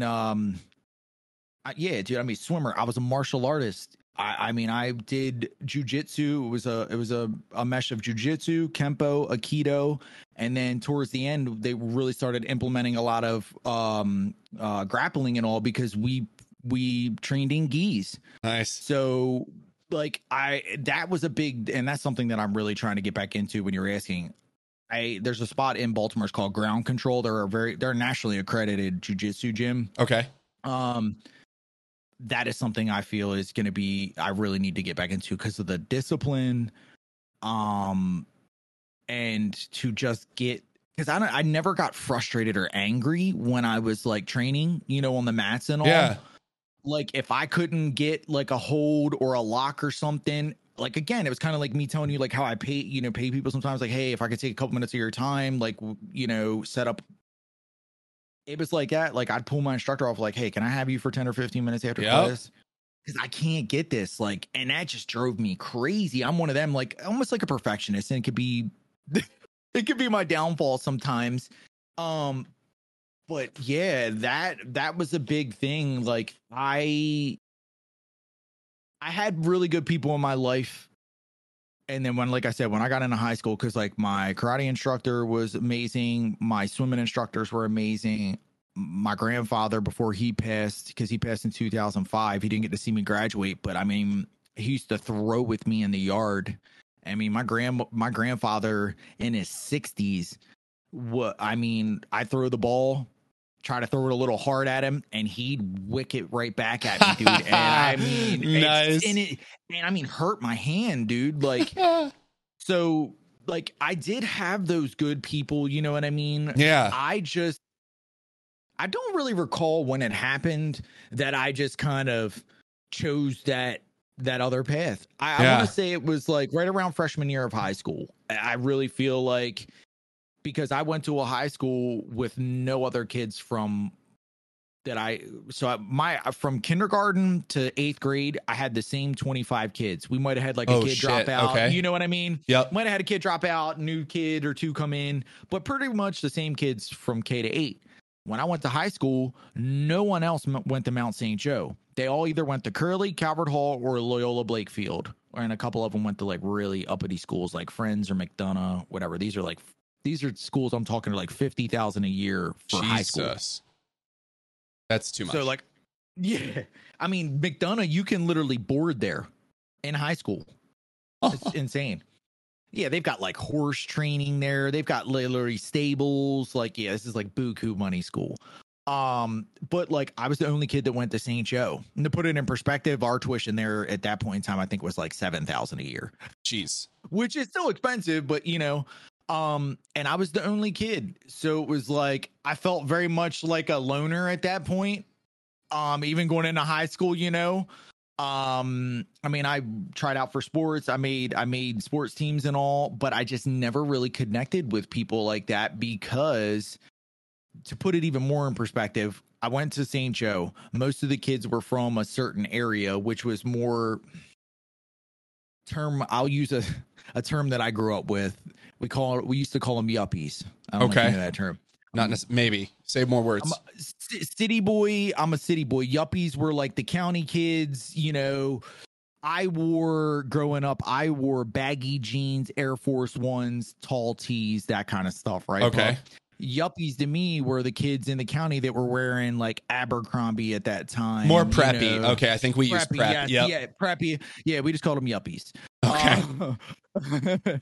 But when I went to St. Joe, and this is just, I have to get in that. I started to become more of a loner because all of the other white kids, man, didn't dress like me, didn't listen to the same music as me, didn't, you know, act like me. I was already smoking weed. Like, these kids were very well-to-do parents, you know, their parents' parent or their dad, their brother, their grandfather all went to this school, you know, and their families all know each other because they're legacies at this school. Whereas me, I'm this, you know, hood rat white boy coming to the school, and on dress down days, they're all wearing freaking Sperry's and, you know, chino shorts. Yeah. And I'm wearing Rockaware jean shorts with white Air Force Ones and a baggy polo tee, you know? This is how bad of influences I had growing up. I got my first tattoo my sophomore year of high school, pup. I still have it on my calf muscle. It's the worst ink I've ever had in my life. I'm not surprised. But like, I'm like, dude, you know, and that's another thing that I've never, you know, I feel like that's been a Zen thing for me. And I know because you have ink. Oh, yeah. Getting older and starting to get tattooed, that's been another big outlet for me. Really? In what way? Yeah. Like I said, I went to Catholic schools and all, so I was raised, we'll say, Roman Catholic. Okay. And I really, that didn't sit well with me, a lot of the teachings and practices and like how, you know, we'll say like tithing and just so much stuff. And what really was the icing on the cake, I was in Germany in 2005 or 6, right, with my parents. And I went to go into this cathedral, and it was very Gothic, you know, and I was really interested in architecture and all at this time. And I go into this church, and they tell me it's going to cost me €5 to get in. And I said, €5? I said, well, I'm Catholic. I said, what if I want to go do confession? That'll be 10. They're like, no, you still got to pay to get into there. That right there was like, as a more of an adult, where I learned, like, I fucking hate, I'm making air quotes, religion. You know, organized religion. Yeah. Yes, or I hate it. I'm like, I that's one of the only things I say about that. I hate ridiculous. That in politics. And from that point forward, I was like, and I started to, now mind you, I went to summer camp as a kid, which it was a Native American based camp. It was called Camp Putak. So got really one with like nature and how the Native Americans really viewed Mother Earth and so on and so forth. I had friends that practiced Buddhism and Hinduism. And I really started to expand my knowledge and what I wanted to learn and what I really wanted to, my beliefs to center around. Yeah. And I could never really put my thumb on one really belief system.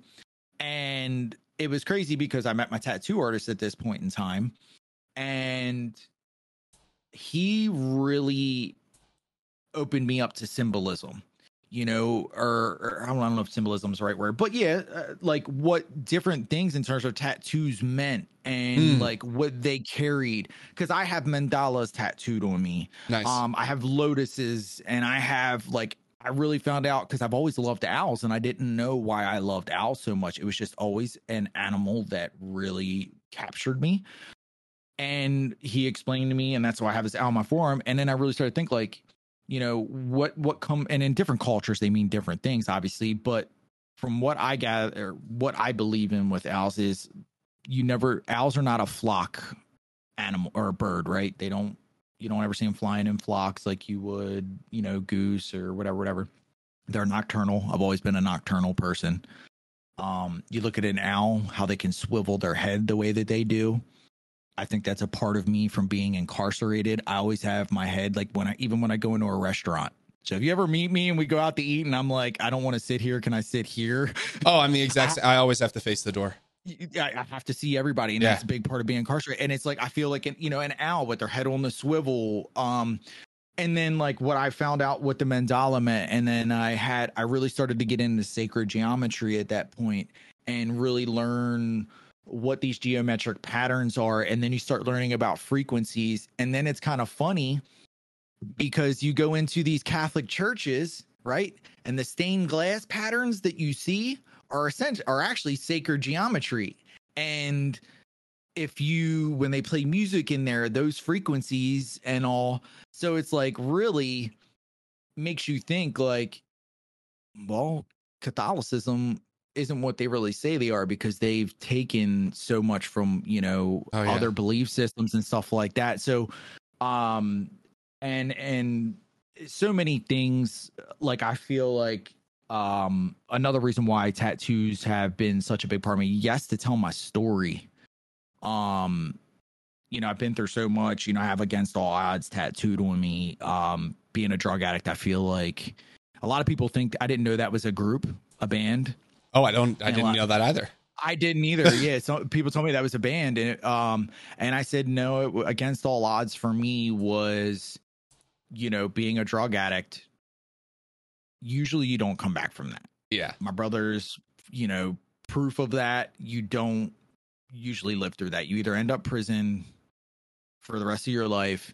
You're either going to be institutionalized, because a lot of people, brain dead, whatever, or you're dead. Yeah. And I don't know. It was just like getting my tattoos. Like I say, my tattoo artist is so awesome. He really started to show me a lot of things because he was into those things himself. Yeah. Two totally different backgrounds, but it was so crazy. And my tattoo artist has the coolest fucking name ever. His name is Charlie Murphy. Nice. Nice.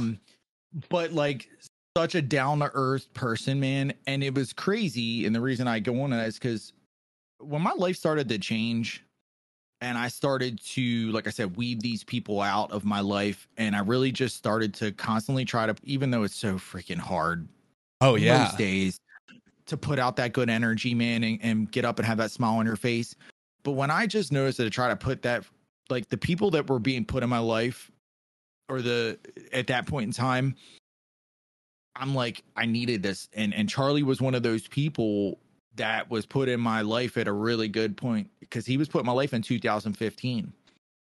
So a little before you got out.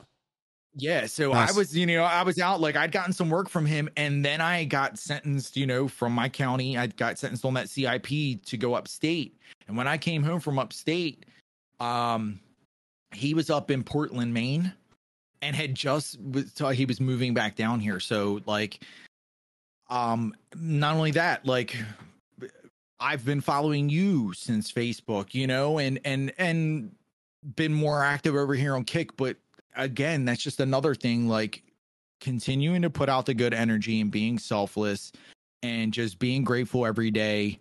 Sometimes we do need to be selfish. Oh yeah. But not being, selfish in the wrong ways, right? Self-caring. I feel like not being, yes, there we go. I think it's a better word. Self-caring and not being selfish daily and being grateful and all of these things, which are very hard to do. I get it. It's so much easier said than done. Have really aligned me with the people that I need in my life, and, that they might need me in their life, in their life at that point in time. So it's been a true journey. I know my journey is nowhere near complete, but I feel like the path that Kick has given myself and so many other people.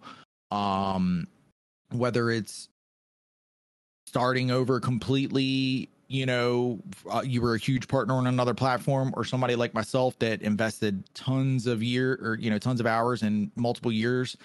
And this, may be your chance to start, not even say like get big or blow up, but to really start to build those relationships that you weren't able to build before. Because I think that's the biggest thing for me, man, is having the opportunity now to build these relationships with people like yourself. And like I said, I just can only use, because I've had a really core group of people recently that I will say, I guess the best way, have taken to me. Yeah. You know what I mean? And know that I'm sincere and genuine. And I just use Testy, for instance. I mean, I've been talking to him back and forth, right, for probably over a month in DMs. Nice. Not once have I brought anything up, pups, about trying to do a co-stream or anything about that. Yeah. Because that wasn't my intentions or anything like that. It was just, a kind of like a support thing. Plus, he's partnered on Stake. I had a couple questions that I asked him, and he said, "Hey, man, just shoot me a DM." Nice. But to see those things kind of coming to fruition, or people starting to maybe open themselves up to me a little bit, I guess that's, man, what I wasn't getting, or maybe not what I wasn't getting, but maybe what I was missing before, because my head and my heart weren't in the right place, maybe when I was on Facebook. I really can't, but I'm just super stoked for what has, what is yet to come. Not just for me, for you, for so many people here on Kick, man. Like, yeah, I'm so excited, dude. Excited. These $100,000 contracts. Like, I don't know if you watched the Eddie. They did an interview with Eddie. I think it was Jake Lucky interviewed him. Yep. Like, and Eddie is just, you can tell, like, this is what I'm talking about. Like, Eddie hasn't followed me or anything, but he's liked a couple of my tweets. Nice. So for him to recognize, it's kind of like the real recognize real kind of thing, right? Yeah. You can just tell with him, man, that this isn't a fucking propaganda thing for him, or he's not just spewing some script and they're trying to mull over all this shit that they don't want you to see. Like, nah, they're literally at face value with all of us right now. And I think the problem with that is because, again, I've never streamed on Twitch. I can only go off of what I see, but I can go off of how I was treated at Facebook. I feel like people are so used to having dirt thrown in our face. And that was even for you guys as partners, because I heard audio talking about it last night. Like, if you had an issue with Facebook had to go to, or Facebook Gaming had to answer to Facebook, and then Facebook had to answer to Meta, and it was just like a shit show to get an answer and all. And I'm like, dude, we can literally go on to the email support@kick.com and I can have a fucking response in under 10 minutes. Mm-hmm. Like, and it's not computer generated. Mm-hmm. It's literally, I mean, sometimes I'll get a little typo in there. Yep. I'm like, that right there is, I feel like, so refreshing, man. Is the best word I can, because it makes you feel wanted. And come on, let's not lie, we all want to feel wanted. You know? Yeah. Seen, heard, loved. That's it. Yes. But yeah, that's yeah. Sorry, I'm so long-winded. When you ask me questions, I always go on these tangents. Honestly, that's what I love. It's way easier than it was tough, and then I'm just like, what? Can you say more fucking words, please? That would help. Luckily, we've had no situation where that's really happened. So, no, So there's two parts, as you've mentioned, adding more quality people around you. What was your process or mindset fresh out? You're not wanting to go back. You're wanting to be clean. How do you change your way of thinking? How do you change your way of being? How do you change how you deal with life so that when you do get out, you maintain it? Because I know for me, one of the things that gets me back to smoking weed is just the difficulty of life sometimes. It's just, there's certain times where I'm good. I would like to escape, please. I don't want to just go to bed at 2 p.m. and wake up the next day. I would like to be somewhat present, but also not feel all of this. And so experiencing the loss of your brother, experiencing the loss of your grandma, I guess there's two parts. A, what were you doing when you first got out to get you to a place to be able to deal with these things more? And then what do you currently do, if those things are any different, to maintain that clarity, to maintain that sobriety? Because that's there's so many difficult things in life that could potentially put you back to square one. And so committing to that betterness, how does one do that? Asking for a friend. No, I'm with you 100%. So I'll be very honest. I still fall short. Now in terms of, I can just say this. I don't know what it is, whether it's Blanca, whether it's Delilah, whether it's a freaking guardian angel. I don't know if when I overdosed, if it changed a DNA marker or something in me. Yeah. At least for that, I just don't know why. I will never. You could literally pop. I swear on my unborn child that's coming. You could throw me in a room with 10 kilos of raw, uncut heroin, and I would not fucking get the urge. I think it was just so much pain from that I will never. It was just enough pain for me. Everybody's pain is different. You know, everybody's bottom is different. Like me, I'm talking being homeless, being in, so much debt. Your mother and your father, who were your biggest fans your entire life, not even wanting you in their home. Like, it was just a culmination of so many things. I feel like was really why I'll never go back to that. Yeah. Now, with that being said, just because I might not ever pick up heroin or everything doesn't mean I couldn't still go back to living that lifestyle, you know, that mindset of just being a scumbag piece of fucking shit, right? Again, I think it falls back to the amount of pain that I had to endure for 10 years. Having my son taken away from me was a huge factor in that I just never really vocalized, but really just ripped a huge part of my heart. Yeah. And I was like, I need to do whatever I can to try to not fill that void, but to get that piece of my heart back. And I knew it was going to be a long road. Now, daily, there are still things that I fall short on in terms of, like, to touch on with you with cannabis. Yeah.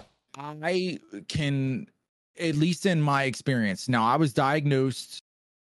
I've never been diagnosed with anything in terms of like depression or anything or bipolarness, but I need to see a doctor because I do believe I have something of that sort. Now, I have been clinically diagnosed ADHD, and I had, very, very severe ADHD. I was started on, oh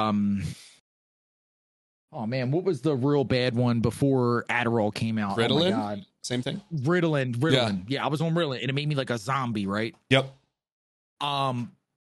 And then when they put me on Dexedrine, though, it was like a different effect on me, though. Yeah. It was like what people take it for to stay up and all. I was like speed to me. So I feel like that started me off very early with the addictive personality. I've always been an addictive person. I can admit that wholeheartedly. I mean, whether it was sports or soda, or I'll be very honest now, my wife, she'll just tell you sex. You know, it's so many things that just I've substituted. Well, I was very blessed. I tried AA, man. NA just wasn't for me, even though narcotics was my choice. Yeah. I just felt more at home at AA. Interesting. I did, at least where I am. And I know it's different for every demographic, you know, because there are some people I know in different areas that'll be like, hey, man, I'm an alcoholic and I don't even want to go into AA meetings. I feel more at home in an NA meeting. Just where I was at here in York, I'm talking, you'd be in there sharing some real ass shit. And then I'm walking out from the meeting and they're out there copping dope and selling dope to each other. You know what I mean? What? Yeah, brother. Yeah. That's how like some of these meetings were going down. And I just was like, and I never got that at AA. And the AA scene here in York was younger in a sense that I was still in my 20s, you know, at this point in time, like late 20s. And most of the people were in their late 20s, early 30s. And then we had some people that were in their like late 40s, early 50s that were kind of like, you know, the senior members in AA here. But I will say this. through all of that, I was, before I got sentenced and all, I tried Suboxone for long periods of time. I got on the methadone program, right? Every time I was on those substances, I was still just didn't feel complete. And it was hard for me to cope and deal with things. And when I got clean and I came home and I was on state parole, I was just daily, even though I told you when I came home, I felt so good. Mother's Day, something was just still, I felt like missing inside of me. And there were times where I would get these urges, not to use heroin, but like just to go drink or just to say, fuck it. And I'm just going to move to another state or whatever. And I just chose, I don't know what it was. I was working at the vape shop and I was chilling with the one kid after day. And he's like, hey man, you ever dabbed? Oh, nice. I'm like, what the fuck is a dab, dude? And he introduced me to concentrates. And I tell you what, I took that first dab, and after I coughed up my lungs for like a minute straight, it was like the sense of relief that I got from heroin, but not the numbness. Yep. Like, you know what I mean? I wasn't numb anymore, but I felt okay. And I was using without permission, and I wind up just growing some balls. And I went to my PO and was like, look, man, if you piss test me, I'm going to test dirty for pot. And this is why. And I was just straight up with him. I said, this is the only thing really that helps me feel balanced. Yeah. And he was like, go get your medical card. And I learned really quickly, though, too, that you can over medicate with cannabis. Oh, yeah. You can hurt yourself by using, strains that are higher in different terpenes and stuff. So that, for me, I had to do a lot of research, and I've stuck with now, and this is what, so I use cannabis daily. Nice. But I have found a few strains that it's taken me. I've been a patient for 5 years on the medical marijuana here in PA. Yep. Since I can't, it'll be 6 years in November, because 2017 I got on. So, I found some strains that just work very well with me. If I do certain strains that are higher in like pinene or, what's the other one? It might be linalool or limonene. One of them is really high in like sativa strains. Okay. If I do anything that's really high in sativa strains, it or higher with these terpenes, and which is more found in sativa strains, it can give me panic attacks. Yep. And yeah, dude, and if anybody's experienced panic attacks, which I had never really experienced until I got it. I mean, I'm talking like feel like I'm crawling out of my skin. Yep. Palms sweaty. I feel like Eminem song, knees shaking, like feel like sick to your stomach, like you're gonna vomit. Like I'm talking times where I would get these panic attacks, like what the hell's going on with me? And there was one time, I still have the clip saved, where I went completely pale white. My eyes underneath were like black.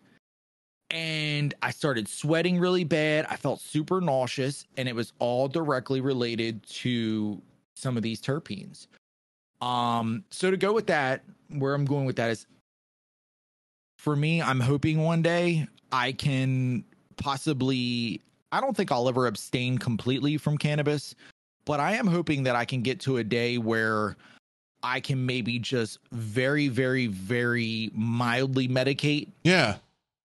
And be okay and focus more on meditation, or, because I've never tried yoga. I've had so many people tell me to try different things for those endorphins, for those feel good chemicals, that as an addict, I mean, because my dopamine levels, I don't think my dopamine levels are still where they should be because of how heavily I used for how long I used. And that's a big thing too. I feel like, yes, with cannabis, and that's where I was going with like over medicating, we have an endocannabinoid system. Yep. But I noticed too, man, I started feeling very depressed when I was over medicating with cannabis. And it was either like polar opposites. I'd either feel super depressed or I'd be on this fucking high, and then it was just weird though. I'd get high and then crash. Yeah. It was just very, very weird. So I tried cutting cannabis out. I vape, which is not good at all. Nicotine is so bad for you in the amounts, at least that I do. That's fair. But I feel like those two, if I had to give up one or the other, I would give up vaping and continue with the cannabis, just because I feel like it has so much. There's really no medicinal effects from vaping, honestly. Yeah. aside from helping you, I mean, it's safer than combustible cigarettes. That's about it. Yeah. Whereas cannabis has so many medical benefits, man. It's just, I feel like because it's still, I mean, it's not new, but like medicinally and all, it's, the research is starting to come out now. I feel like if more places were willing to educate people and help people and with the right dosings and right strains of cannabis, I feel like it could help so much more people. And that's not the case for everybody, because I know some people that were heroin addict like myself, if they're using cannabis, that's going to trip them up and send them right back to running the races. You know, I get that. And this, and I'm sure everybody knows, not everything that works for one person is going to work for the next. Oh no. But, honestly, just yes, cannabis. And I'm lucky because my wife, man, like I said, she's very cool and like laid back, but because we've been together so long now, she will fucking give it back to me now. Times where I might have got snippy with her and maybe like barked a little bit at her, she gives it back to me now. Nice.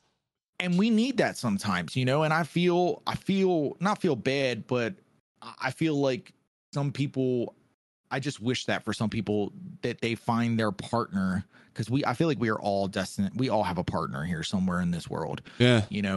I really do. Again, we are not supposed to be alone, even though I feel like we're really, like I talked earlier, like I just felt really alone in jail and all. We're social creatures, man. Like we are meant to socialize. Like look how bad COVID was for a lot of people, for mental health and all. People that never experienced any type of mental health problems, when they got cut off from the world like that, look at how many issues people started having. And that's where I feel like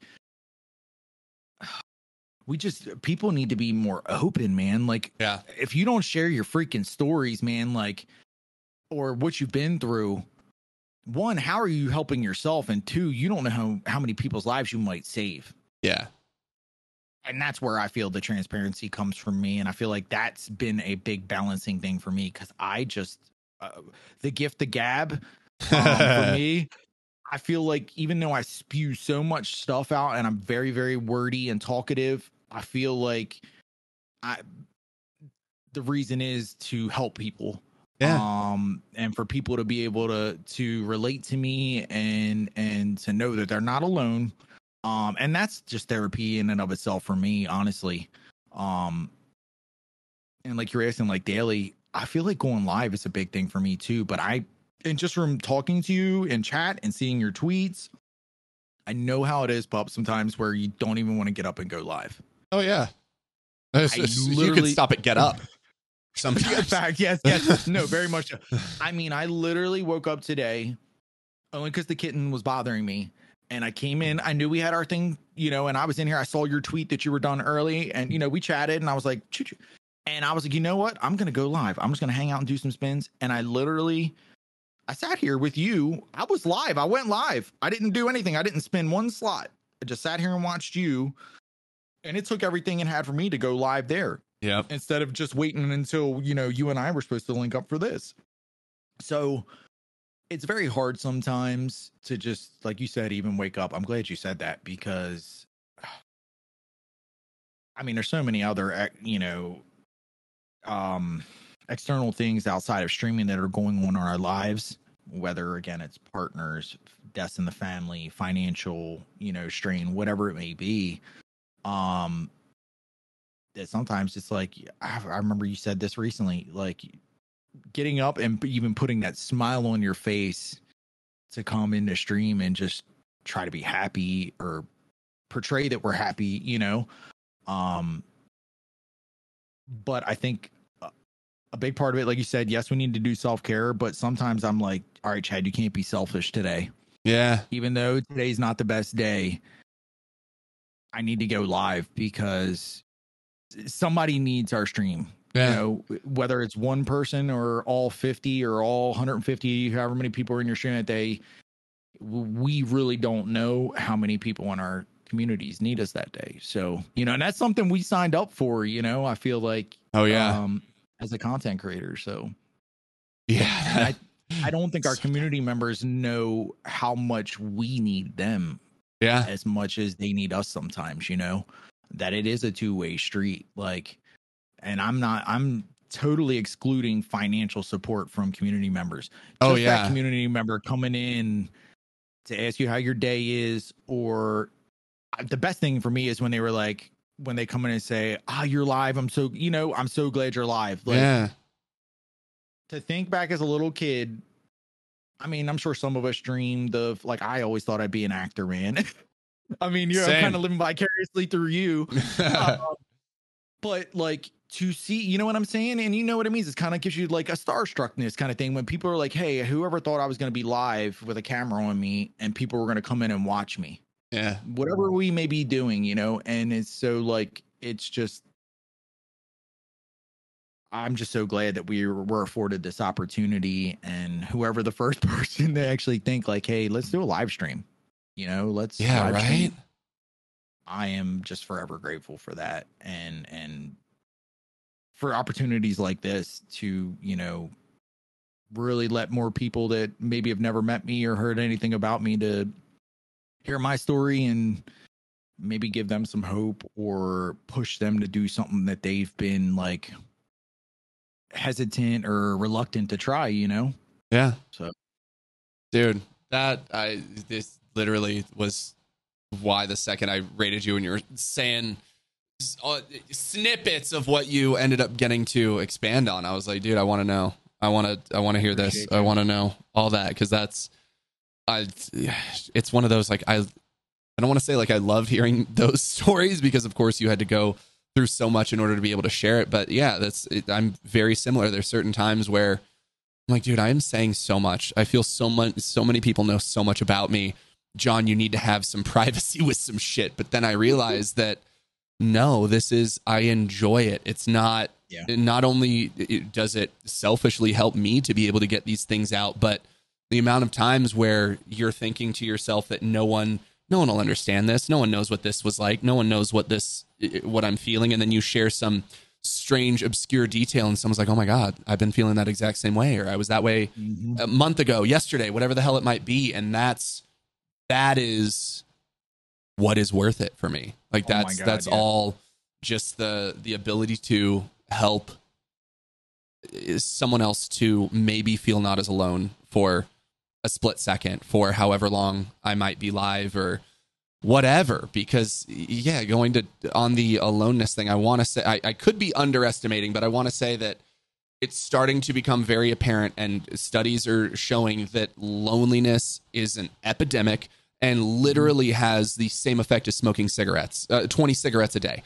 Your chronic loneliness is literally killing you, because exactly what you were saying, we are designed to be social creatures. Even the idea of just you and your wife taking care of this one kid, that was not what happened a few hundred years ago. It was everyone taking care of everyone's family. And when you communal systems, communal rearing, I want to say is what it's called. So over the last 100 years, we have grown more isolated and more lonely, which is why we're fucking sadder than ever. So so the ability to, that's what ends up being the tough thing for stream with me sometimes is, yes, having people that are here, but there are certain times where it is tough that it is me talking to myself aloud in this room, and then I take my headphones off and I'm just fucking alone again. No matter how much you feel close or you feel that kinship and camaraderie, it's oh, okay, back to my lonely existence. And so that yeah, the value of being able to, not feel alone, to cultivate community literally around the world in some of the most isolated places or isolated situations you could be feeling is what's fucking worth it. And having these conversations is what fuels that as well, because that's just an extra layer of we see you and you're not alone. So that's I can't thank you enough for your vulnerability. Yeah. And that's why every time you're like, I'm sorry, I'm going on a tangent, I'm like, no, keep saying shit. This is perfect, because you always ended up tying it back to the question that I wanted to ask anyway. So so I thank you so much for your vulnerability and your willingness to share, because I can only imagine how many people might, even if it's not something that's affecting their life, maybe it's something that's affecting someone they love or someone they love who they love. And it's just so valuable. So seriously, thank you so much for taking the time, dude. Like I'm so jazzed we were able to make it work. Because I wanted to ask you, like, just because I know you had touched on it a little bit recently, like with you going back with cannabis. Yep. I'm just trying to think of how I should word this. I'm always bad with like wording questions. You're so good. Take your time.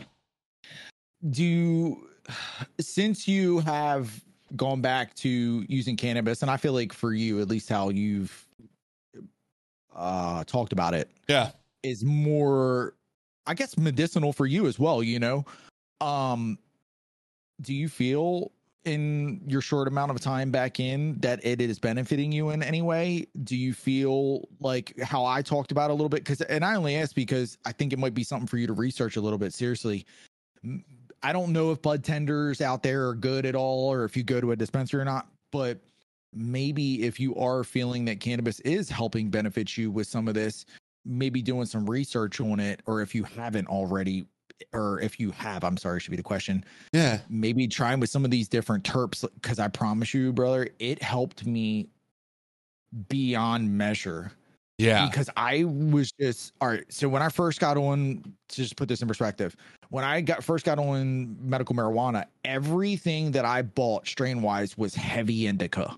Yeah. And the reason being is because it was so close to the heroin feeling, that zombie, like, I'm knocked out of it. I mean, there was times where I would smoke so much indica that I would be nodding out. Oh, yeah. I would sit there in my chair and I'd be like, like drooling on myself almost. And that was a big thing. But then I was like, all right, well, maybe I need to try sativa. And I'm like, well, you're ADHD. And then it was like a polar opposite effect. Like I said, I was getting like these panic attack almost feelings. So I just sat there one day and I told they were like, well, you can talk to the pharmacist. So I was like, cool. And I went and I sat with the pharmacist at the dispo for like 30 minutes. I was like, look, I've been trying to keep like notes of the different strains and what's in them and how it makes me feel. Yeah. And they sat down with me a little bit. It took a little bit of time, but they went, hey, maybe. And I tried a few strains and it's been life-changing. So I'm hoping, if that's something that you haven't tried, and obviously I don't want you to I don't want anybody to be dependent on any substance. Oh, yeah. But I'm really firm believer in, like me, like I said, I've never been diagnosed, but if I would have been diagnosed like with clinical depression or whatever, I would have done everything in my power to try to find as natural a remedy as possible before taking some prescription drug, you know? Totally. So I think that's where I was going with it is, do you feel like cannabis is something that in this short amount of time since you've gone back, because I don't know how long you abstained. And I mean, know, like it's in your system for a little bit. Yeah. And I know you're very active and healthy. Oh, yeah. So it's not in your system as long, but I mean, did you notice from like, okay, I abstained for X amount of time, I felt this way, and now that I'm starting to medicate a little bit more, you know, have you noticed a difference or any sort of progress maybe, or is there something that... For me, it's not even necessarily the weed in and of itself. Because I've been smoking for like 6 or 7 years now, and my whole thing is the munchies. No matter what the percentage is, no matter what strain it is, there is a certain amount of time that after I smoke, no matter what, I'm getting the munchies. And there is nothing you can do to stop me from eating everything until I just want to go to sleep.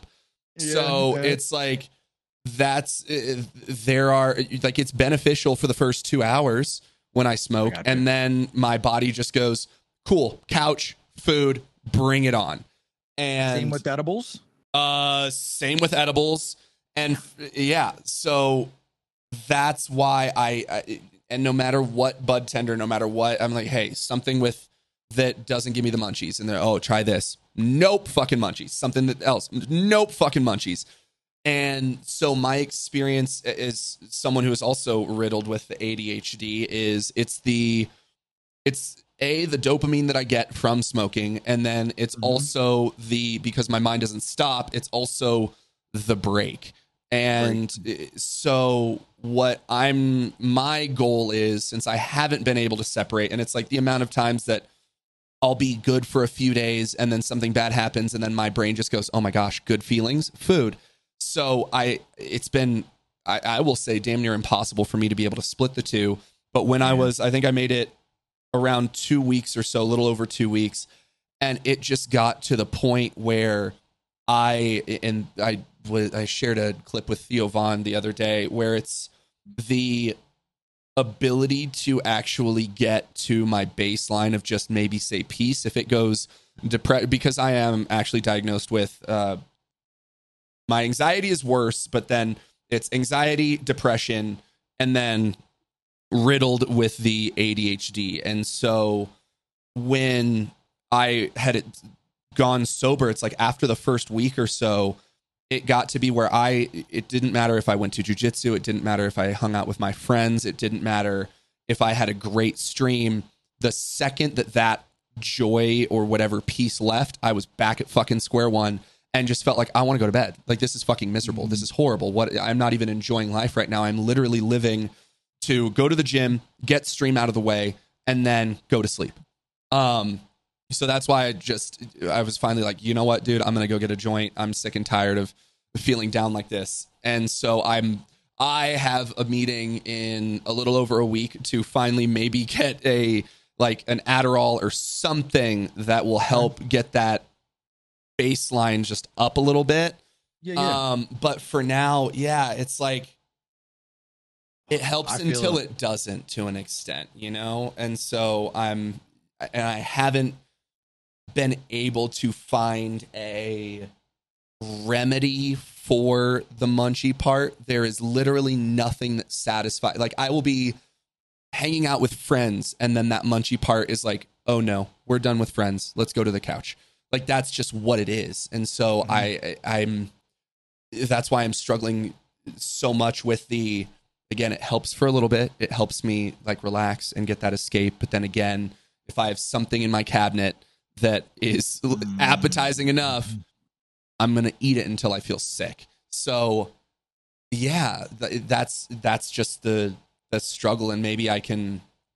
Have you tried maybe? I'm obviously. No, please, spitball. Always. Fix it all. Always. I'm always open to suggestions. Because I suffer from this. I mean, I really do. I mean, because I smoke a lot while I'm creating content. Yeah. So obviously I can't just get up. I mean, I can go grab a bag of chips or this or that or whatever.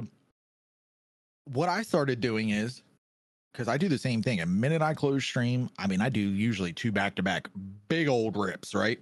Yeah. And then within 30, 40 minutes, I am off to the races. Food. And I'm talking, the only difference is I don't go, what I've noticed I started doing is, and I say it might work for you, actually cooking the food when you're having the munchies. And it doesn't have to be like really good, healthy food, but I feel like for me, because like, all right, this is a big thing I cook when I get really hungry. I call them gravy cheese fries. Okay. I deep fry them. I don't even air fry them. Okay. So but this is what I'm saying. This time, pup, like, it takes me like 40 minutes to do all this. So I'm like snacking a little bit, on chips or, like I love the black bean, and I think it's black bean and garlic Tostitos, chips. So I'll like smack a bunch of them while I'm deep frying my French fries. And then you put beef gravy over it. So I got to like simmer the beef gravy because I buy it in a jar. I doctor it up with some salt and pepper. And then So that all takes like 40 minutes to do. And then I have this big monster order of gravy cheese fries. It's French fries, beef gravy, and provolone cheese on top. And I eat that usually all to the face, or the wife sits there with a fork and eats some of it too. But usually, by the time I eat that, I'm full, I'm content, and I am like, I've burnt up over an hour, you know what I mean? And then I'm eating and I'm ready to go to bed. Yeah, see, that's... I'm not trying to be Mr. Fix-It. Oh, no, I'm again, suggestions. That's the only difference that you mentioned is content. The only time is that I'm content. Nope, not at all. Until there's no food or I feel like I will not get sick. It's not funny. Oh, no, it's fucking hilarious. Like, it drives me... Totally, it's wild. It's wild that is just... there's... because I did the same thing. I made... a big, like 5 pounds of teriyaki chicken. And so I had a big chicken bowl with rice, and I was like, you know what? That's not enough. So I had another big chicken bowl with rice, and I was like, you know what? That's not enough. And then I had half a bag of freaking maple pecan oat clusters that are supposed to go in my yogurt. And then it's like, that's not enough. We should also have, so it's like, so your chat knows that is my American version of poutine. Yeah. Okay. That's everyone. Essentially, yeah. It's essentially American version of poutine. Yes. They use cheese curds typically, like traditionally, and yeah. But nah, man, I'm trying to think. Like, no, you're so good. I very much get the same way, and then I wake up the next morning, and I feel like a complete and utter piece of shit. Because typically, what I eat is terrible. Like, oh my god, if I showed you this box that just got delivered to me. Pup, I still eat jail food, bro. I mean, it hits a spot. It has a certain feeling. It really does. I mean, I have literally Wagyu. I have American Wagyu, I have Australian Wagyu, and I have full Japanese A5 Kobe Wagyu steaks in my freezer. And yet I still spend about $150 a month from this place out of Illinois, and I get commissary food. And typically, like, if I don't want to do gravy cheese fries, 10 or 11 o'clock at night, I'm making my jail fried rice. It's literally amazing. Tastes like fried rice. It's so good, but it's so bad for you because it's all bioengineered food. Oh, yeah. I mean, dude, it's an extra large Domino's pizza. It's 2 bags of popcorners and then half a box of extra toasty Cheez-Its. Like, again, I'm not reaching for anything healthy either. Yeah. We are terrible. Yeah. But to talk on that, though, I mean, it just doesn't stop. It doesn't stop, but think about, and I only say this because I feel when I say, like, hey, we're spirit animals and shit like that, I feel like we have a lot of the same ups and downs in terms of, like, with our mental state, with our health. Now, granted, and then, I'm just being very say your words. Like, I'm very blessed that I have my wife. Yeah. Like you said, when you end everything, you're left with yourself. And I mean, I hate that for you. And thanks. I'm not too jazzed on it myself, but we deal. Not too fond of it either. Yeah, I know. And it's like, not everybody gets that. So, yes, I'm very blessed when I get off. I do have that companionship and all, but even though I have that, I still go to the food. Oh, yeah. And it's like a comfort thing and eat. And then I wake up the next morning and I feel like a complete and utter piece of garbage. Yeah. And then I don't go to the gym on top of it. Oh, yeah. So you're like, believe me, when it comes to like the mental to a degree, I can empathize completely. And I hate when people say like, oh, it's only going to get better. Like, no, motherfucker, I've been dealing with this for how long, or like, yeah, I appreciate it, but like, that's not cutting it for me. Or like, that's not going to make me not want to not get out of bed for 18 hours, even though my back hurts and I need to get out of bed, So, and I know you probably hear it all the time, but dude, seriously, I'm going to send you my my cell and Twitter, and I'm 4 hours ahead of you. So 4? I'm usually, well, you're West Coast, right? No, I'm in Denver. You're 2 hours. Oh, you're mid. Oh shit. Well, it's even better. I don't know why I thought you were West Coast. I used to be, dude. Yeah, just text me, man. Seriously, I know it doesn't give you that companionship right then and there at that moment to have, and I know you, like you said, sometimes even being with your friends, you just want to leave. But I know how important it is to have just somebody's phone number or know that I can DM them and they're gonna keep it a buck with me too. Yeah. Not give you the, oh well, just take a nap and it's gonna be okay. Like, no, motherfucker, that's not what I need to hear right now. Like, I need some realness right now. Like, and that's what the reason I say that is because I have been through so much. I haven't been through everything. Typically, I can either empathize or sympathize with the situation, and something in me, even though I can be very consoling and be a good friend, I still am always that person that's not playing the devil's advocate, but like kicking you in the ass, kind of. Like, you know what I mean? Like, motherfucker, you're better than this. You know what I'm saying? Like, you got people depending on, whatever those words that you need to hear at that time. And usually it's, what to say at that time, but I feel like too many people, at least as content creators, can say, yeah, my DMs are always open, right? And I'll just use this as an example. My grandmother passed. I was very reluctant to make a post, but as a content creator as well, we got to keep our communities informed and why we're not going to be, live for 2 days. And I did. I had a lot of people that, commented. I had a few people that reached out to me in my DMs, you being one of those people. I had even a new content creator. She's amazing. Her and her boyfriend sent me flowers to us. Yeah. Like, so I feel like there are a lot of people that are, at face value can put off this, oh, I care about you persona. My DMs are always open. But again, I'm not saying everybody needed to be kissing my ass, but you, and not just because I'm on here with you, and a few other people still reached out to me even a few days after. Hey man, how are you holding up? Because it's the genuineness, the sincereness, and because just good human beings, and it's not the fakeness and just the feeding you the bullshit because they're live or whatever to look good. You know what I mean? So to have that, I have a few people that, like I say, that have always been genuine and care and reach out even after the fact. I just feel like not it's my duty, but because I'm that type of person, I feel like I'm doing myself a disservice by not making myself available to people that need me.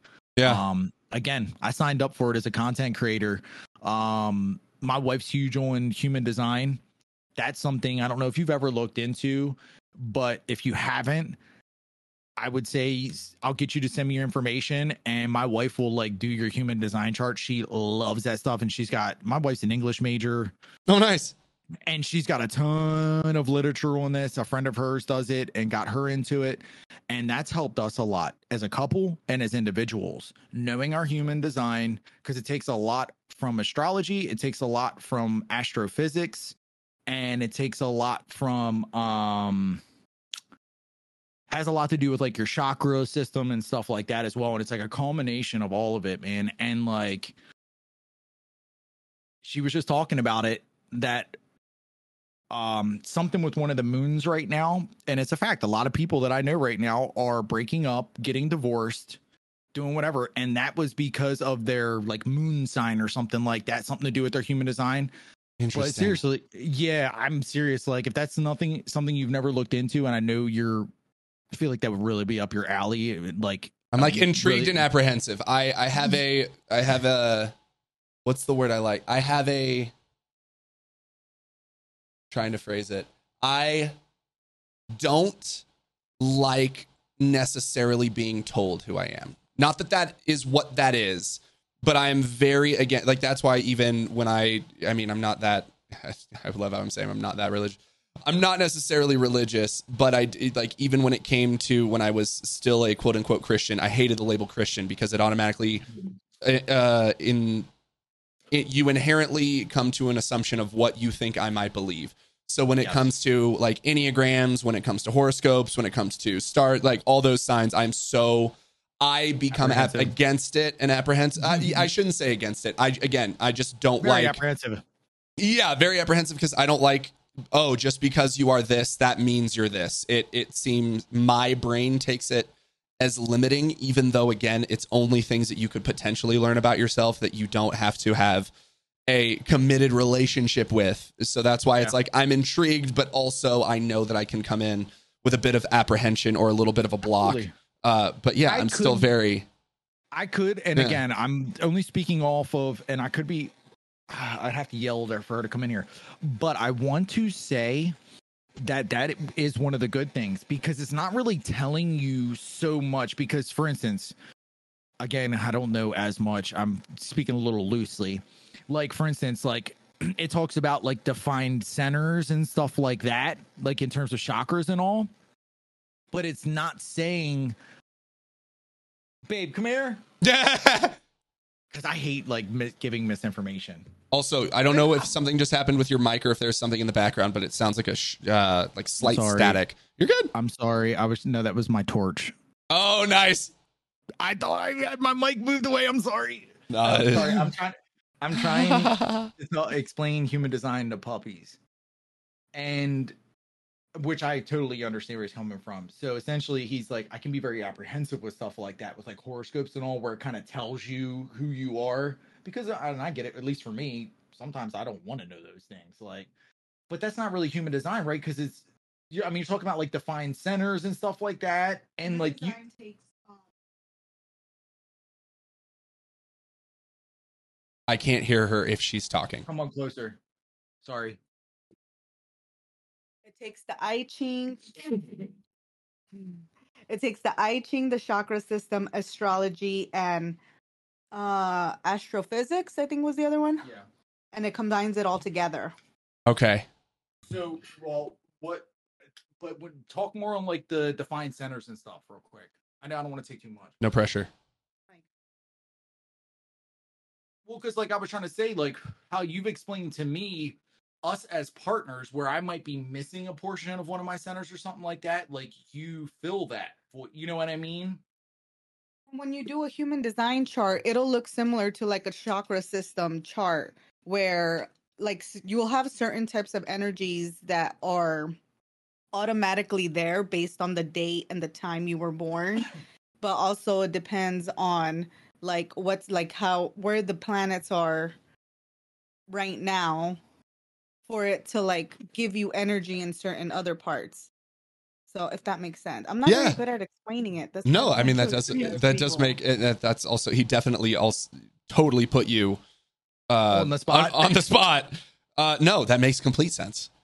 So for instance, like I mean, we can always talk off, and if you would be interested, because she so essentially, like if you're like, yep, Chad, I'm interested, you know, the wife, you would just give her like where you were born, what city you were born in, and what time you were born in. That's all you need. The date, city, and with that, like I found out that I'm a projector. Okay. So essentially I project other people's energy. For the most part.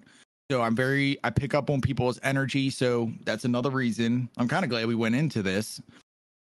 That's kind of what made me pull away from a lot of the creators that I had aligned myself with in Facebook. Okay. Because me being a projector, them putting out this bad energy constantly and negative thoughts and all, I project that those thoughts and feelings and energy come through me, and then that is what I project back out to people. So I really noticed having these people in my life when I was playing Warzone. Like if you saw me on Facebook, like when I first started playing, I was like the biggest rager you would ever have met.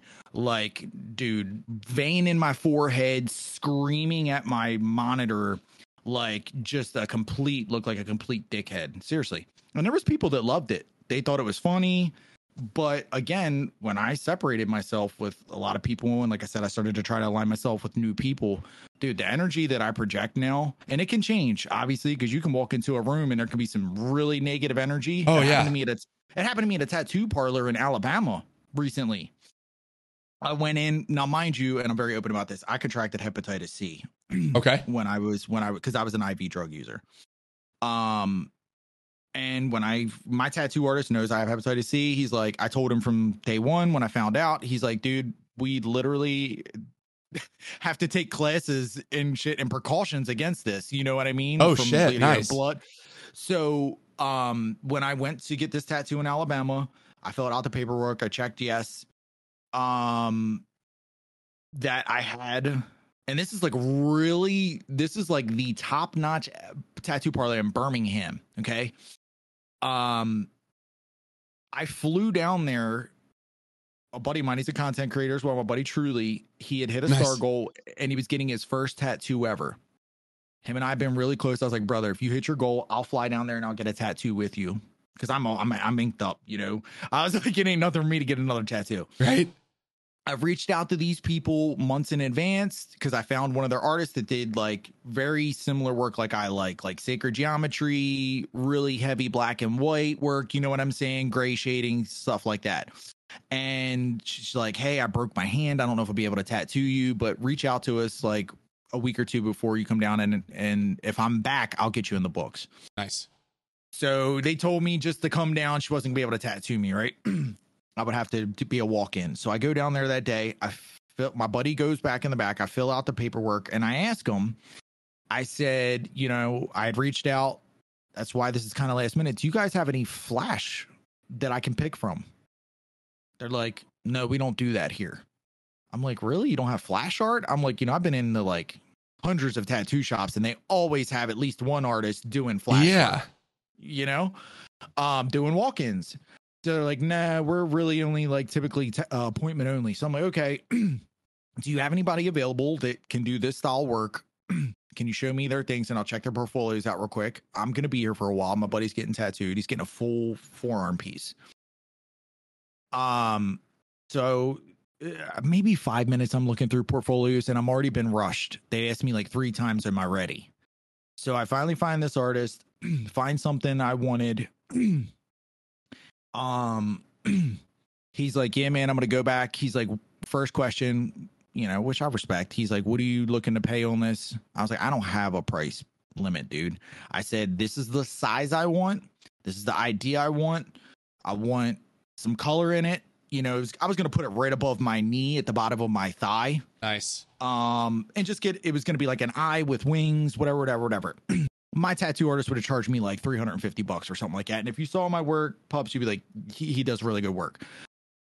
This guy, I was like, you know, figuring $500 to $700, whatever it is, what it is. So he's like, all right, I'm going to go back, draw it up. The girl gives me the paper. I fill out the paper. I check yes for hepatitis. Give it back to her. Now it's her and 2 other apprentices behind the desk. I see her go to both apprentices, point to... I'm not stupid. You know what I'm saying? I can read your body language and see you pointing to the paper I just handed you. You weren't confused on my last name. Yeah, you're asking what you should be doing since I marked yes on for hepatitis. Now you've disclosed my personal information to 2 other apprentices. They're not even artists, okay? I've always been a firm believer, if you're asking questions that are HIPAA related, you should treat those customers as if you're a doctor and they're a patient then, and that information is confidential, right? Yeah. So she then, after asking them to, goes back to the artist's booth. Not even a minute later, he comes out. Now he is 8 feet from me. I'm sitting on a sofa in the lobby, and he says, and he looks at the paper, hey man, did you mean to check yes for hepatitis on your thing? Now, mind you, there's 2 other customers sitting there. Jesus Christ. So I literally just got like, you ever get the feeling where you're just like embarrassed and like angry and you get that prickly feeling and you get really warm? Not like I wanted to punch the guy, but I was just like so embarrassed and like frustrated. It's like angst almost. Yeah. Yes. And I'm like, well, yeah, dude. I said, I did. I mean, I'm just trying to be honest with you. I said, I would feel terrible if I didn't fucking tell you that. And God forbid. Now, if anyone knows too, to get hepatitis C, you need like extended blood to blood, you know, to catch it. Okay. But regardless, I was like, well, yeah. He's like, well, unfortunately, man, I'm not gonna be able to tattoo you. And I was like, really? And I was like, look, I start looking down at my arms and all and my legs because I have like really intricate work, fresh work. And I'm like, really? I was like, well, I guess I'll just stick with my tattoo artist then. And I said, have a good day. And I left. And nice. I texted my buddy and I said, hey, brother. Now, mind you, when I walked in, this place is like painted all black. tinted windows. It's built into the side of a building, into a hill. And when you went in there, it was so dark. The ambiance was like very sinister, very, you know what I'm saying? I've never been in it. I mean, usually going to a tattoo shop and it's very well lit. You know what I'm saying? Yeah.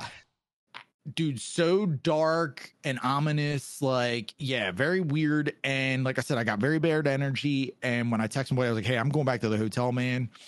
You know, told him what happened. The dude that was tattooing him was like, what the fuck? He's like, they just fucking turned him away for that. He's like, and he's the one that even said, like, bro, we literally take precautions for stuff like that with gloves and this and that and da da da da. And I'm like, I said, hey man, I don't care. It is what it is. And so I wrote them a 3-star review. I wasn't a dickhead because I'm a business owner. Good for you for 3 stars. I would have didn't gotten do a little one. lower. I know. I didn't. But I've had people leave me really shitty reviews, pub, over some petty ass stuff. Yeah. You know, and I was like, this dude left me 3 stars and made no complaints, just said that we were a little higher priced. So I'm just like, really? Not 4 stars? But so I just said, hey, reason for 3 stars. You know, I felt like you guys would handle things like this, private medical information a little more publicly instead of. Now, mind you, you've already fucking blasted my information to everybody in the shop that day. Yeah. So I didn't care at that point. I'm like, but to, you know, disclose that someone has hepatitis in the lobby in front of other customers is very unprofessional. I said, I respect your guys' choice to not tattoo me, but maybe in the future you'd want to handle things a little more discreetly and professionally. And their response was pretty much, you're stupid. You literally just put it out on the internet that you have hepatitis C. Whatever. I could go back and read you the exact response. And I'm like, really? That's how you respond? And then my buddy tells me, in the time that I left, they turned away 4 other customers that came in for walk-ins. A husband and a wife wanted to get, and they only knew this because they were outside vaping and the people came out. And they wanted to get like matching birds, a husband and a wife. They said, we don't do that kind of stuff. And what does that mean? Dude, they literally were like, yeah, like when he asked me what I wanted, I'm like, bro, like literally, it isn't like I come in here and I have like trashy like jail tats, you know, and I know some jail tattoos that are fucking insanely good. My artist started tattooing in jail. That's yeah, like it's great. Yeah. And I'm just like, dude, are you serious? I'm like, when I was sitting out front, pups, waiting, this dude pulls up. I just think I'm going to be honest. I saw one black artist in there. If I'm going to just keep it real with you, I think it was just a racist thing, dude, or like pompous yuppie. Like that's what we call yuppies. People like that are really fucking douchey. Because this dude pulls up. He was either mixed or light skinned boy, right? Dreads, pulled up. I was sitting out front vaping, waiting. And he came up when he like rolled down. So he's like, hey, man, I'm not good at parallel parking. Am I close enough to the curb? I'm like, yeah, bro. I was like, bro, you might want to get a little bit further in. I was like, I don't know how they are down here. I said, but up north, you got to be at least 12 inches to even pass the test, right? Oh, my God. He like whipped the car in a little bit closer. He's like, thank you, man. Appreciate you, bro. And I was like, what are you going in to get some work done? He's like, no, I'm actually going in to drop off my portfolio. I was like, oh, bet. Good luck, man. Goes in. I mean, he came back out not even 2 minutes later, not even with this portfolio in his hand. I was like, how did it go, man? He's like, they wouldn't even look at it. What?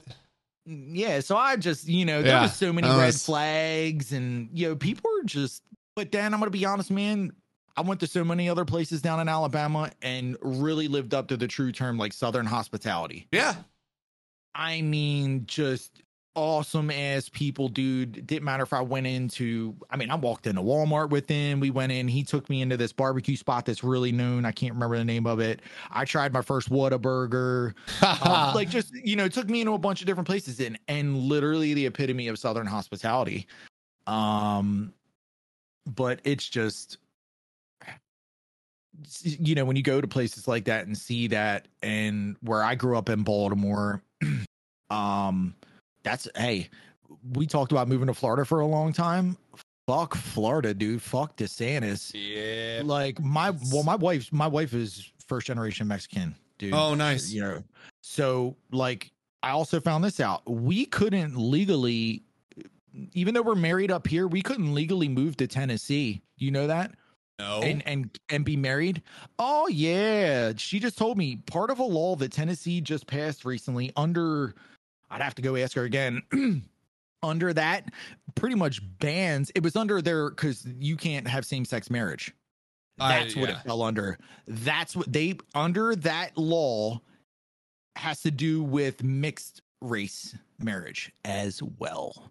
Yeah. So being that I am a Caucasian white male and my wife is Hispanic, technically, like, our marriage wouldn't be recognized or something like down there. Yeah. What yeah, dude, it's fuck is happening? Isn't it still? Yeah. And you got DeSantis down there in Florida being a fucking Nazi, pretty much. Like, this is the Fourth Reich. Well, that's what the United States has been called anyway, numerous times. That's I don't want to depress myself even further. That's Me why neither. I stay off I know. of those. But yeah, Jesus I'm just like, fuck. Because we've talked, like, we want to get out of PA because it's just, this is a very terrible state to live in my opinion. And we don't want to go back to Maryland. It's so freaking expensive. And I'm like, I tell her, I'm like, well, where are we going to move? Yeah. I mean, where Colorado's I can open up a vape nice. shop how are they out there with vape? Like, I'd have to see. Oh, there's what the vape plenty of laws vape are. shops. There's vape it is? shops. Yeah. I would just have to see what the taxes are because that's the big thing. I don't know for business, but I know the taxes are lesser. Tax? 8 maybe. Oh, that's not bad. I'm 6% in Maryland. Yeah, I want to say like 8 point something, or it's either 7 to 8. It's still not bad, but that was like the reason for instance, we were thinking of going to Florida because there's no sales tax. So, like, for instance, I have to collect sales tax for the shop, and we used to pay monthly. We pay quarter. I think we're back to quarterly. Well, dude, I do roughly between $60,000 and $80,000 a month in sales. Well, we have to collect 6% sales tax, and I have to collect an additional 6% vapor tax. What? So out of those sales, we are responsible for withholding 12% tax from all of it, and then I have to send that into the state every month, and that's usually between $6,000 and $10,000. Yeah, it's so bad. Colorado sales tax is just 2.9, but where I live, it's 7. The whole tax rate's 7.5. That's still not bad, though. No, that's really not bad because there's certain states that are. I mean, New York, let's look at New York, for instance. I think their sales tax is like, what, 15% or something? Outrageous. Something disgusting. Yeah, because cigarettes. That's another reason why I'm glad I stopped smoking cigarettes.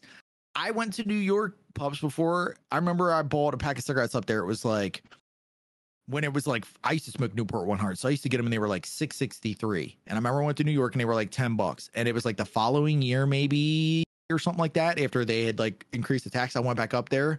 It was like $15 for a pack of smokes. I was like, no. Yeah, it's crazy. Oh my gosh. It's crazy the money that they bleed out of you. Which is why, again, I'm in Colorado as opposed to California. I was like, I'm good. Luckily, I started an LLC out here, so that's saved me money as well. But yeah, dude, I wanted to ask you real quick, do you have because I know you obviously do multiple things, have multiple streams of revenue, kind of like myself. Do you have a local accountant like CPA that you use, or did you find someone maybe recommended? Because I'm partnered with AIM. Brendan had on these two guys, they're like tax accountants. Yep. And they pretty much they've handled some big names. The one guy's called like the gamer. Yeah, the gamer. Yeah. Accountant. Yeah, you know what I'm talking about? Yeah, I follow those guys. Yep. Okay. I'm just because I'm, and I don't know with you setting up your LLC, if you did it for I Got Puppies or not or whatever. Like, I've been being told frequently that like we can write off like where you're at right now. That's your office for your stream. You can write off part of your electric bill, part of your email or part of your Wi-Fi. Yep. Like, so, yeah, the current CPA we have, I'm either going to try these guys if they're able to file for us in PA, Maryland jointly, or I've been trying to maybe pick a few other people's brains like yourself. Hey, maybe a recommendation. Yeah, I got a recommendation. I think my guy's based out of Florida, but he handles Colorado and something else. But yeah, I could shoot him a message and see what. Legend. Yeah, it's super easy. Just remind me. I also included my. I shot you a DM of my birth location, time, and date, and all that shit. So yeah, we'll see. Years younger than me, you young little hoe. Yeah, 30. It's just the mustache makes me look older. That's why I keep baby. it. Dude, Well, you know what they say to me? Jail preserved me. I mean, Here, and I'm gonna send you my info here, so you have my. I was listening to Brandon Novak, and he was talking to Bert, amazing. and yeah, he was saying the same thing. He's like, because I think his thing was heroin as well, and he said, it either makes you look incredibly withered or it keeps you looking young, and he's like, it helped me look young. So it seems like you guys both benefited. The only recognized benefit, it seems, of I kept my teeth. I kept all my teeth. There you go, dude. Look at you. Isn't it they start to smoke it? Dude, they get no, for instance, that's what I'm saying. Like, a lot of people, what happens is, man, with the heroin, they will start smoking, but a lot of people start doing because you don't have the money, man. And the states will fund you for methadone, right? Yeah. The methadone starts to rot your bones from the inside out. That's why I was talking about my dad's buddy had his knees replaced, and your teeth just start rotting. And happened to my brother. My brother's teeth started falling out, man. It literally deteriorates everything. And I'm just like, and you know who developed methadone? The Nazis, baby. Germany. Sick. Yeah, they used to give liquid method. It was called methadose, I believe, in its pure form.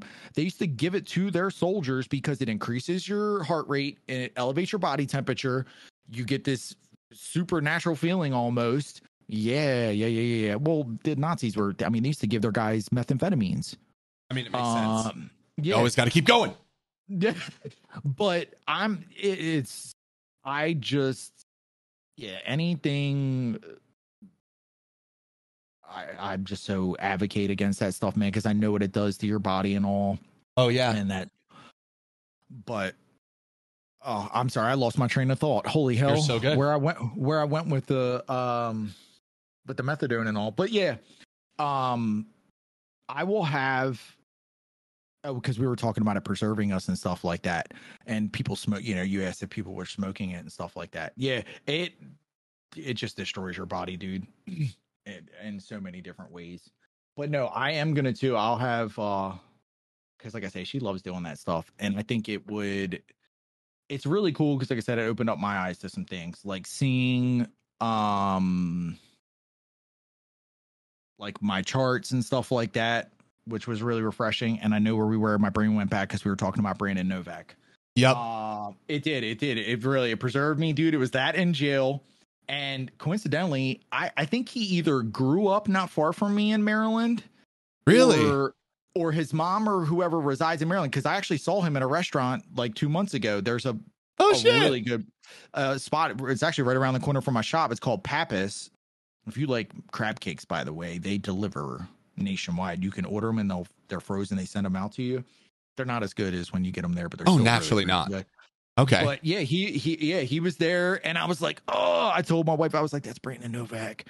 And I wanted to go up and say hi to him and all, but he was with his family. I think it was Mother's Day this past year. It was either Mother's Day or when I took the guys and girls that work for me out for, I think it might have been that. I took them out, for like a company dinner. But yeah, he's another amazing soul, dude. His story is awesome. I was enthralled. I was watching a lot of that. Was it yesterday before or when I got home? One of those. And I think I still have to finish the episode, but it was it's insane. It's insane. Very similar to yours in a way.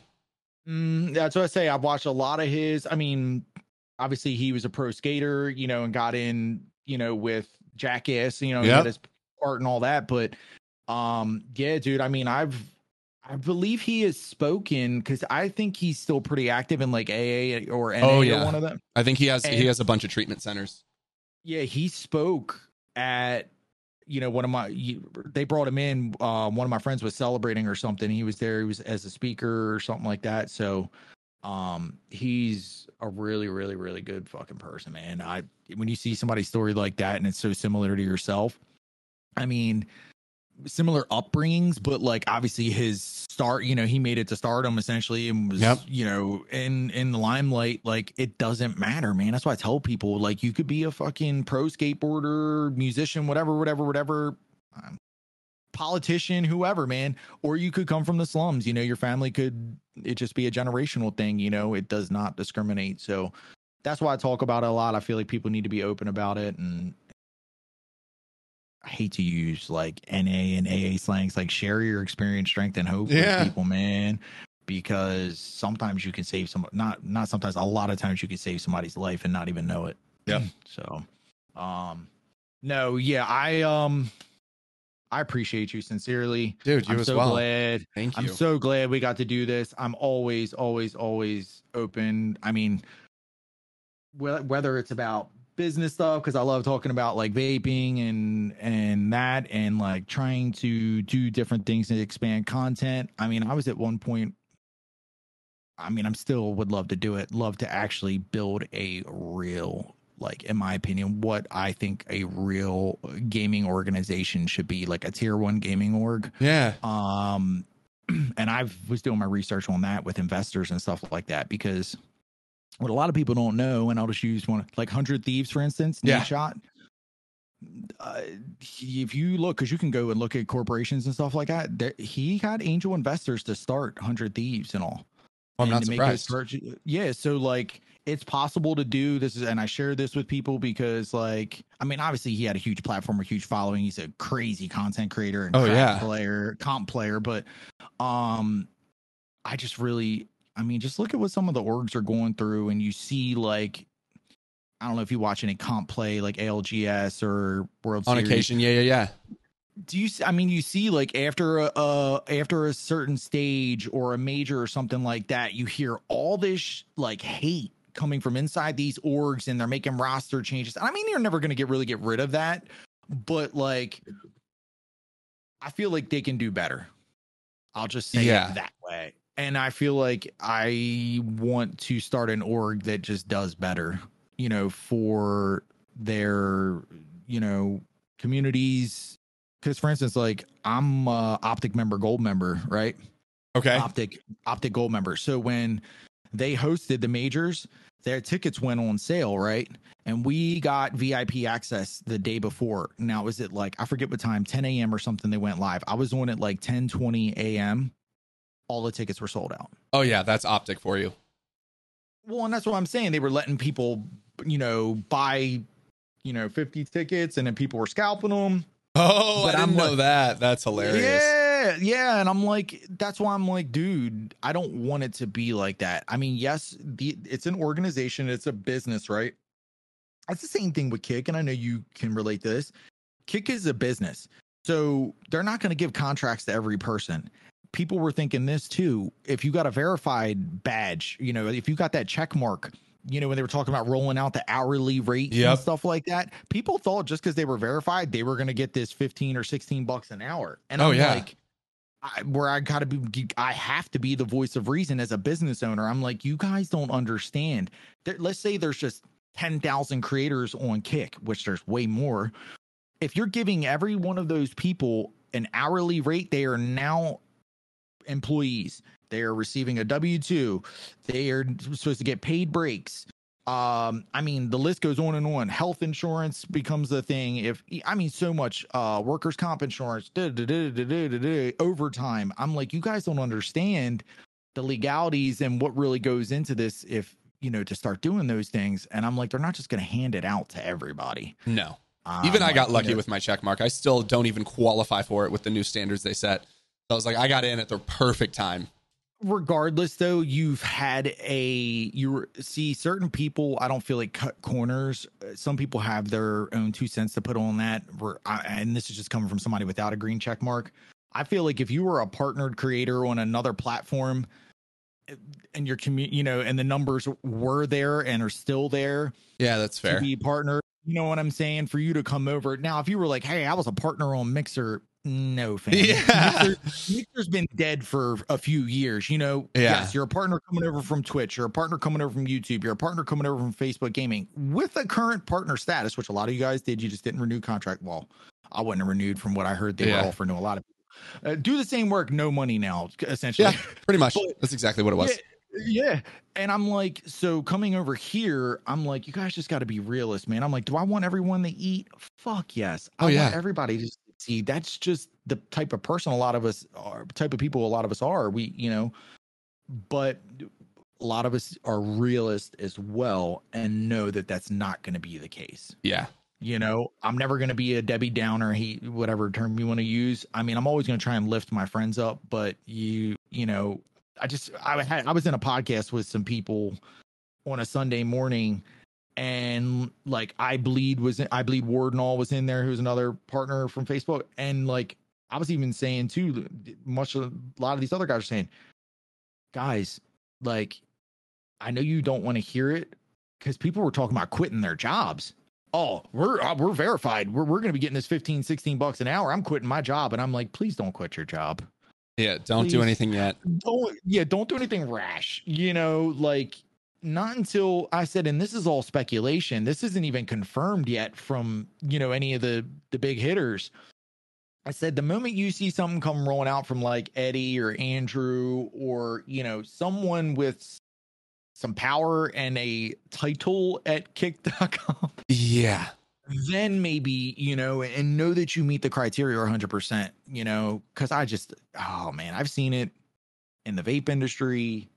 So many times, time and again, people just think they can just jump into something and they're instantly going to make money. And then they wake up and their savings is gone and, you know, they're left with nothing. And I hate that.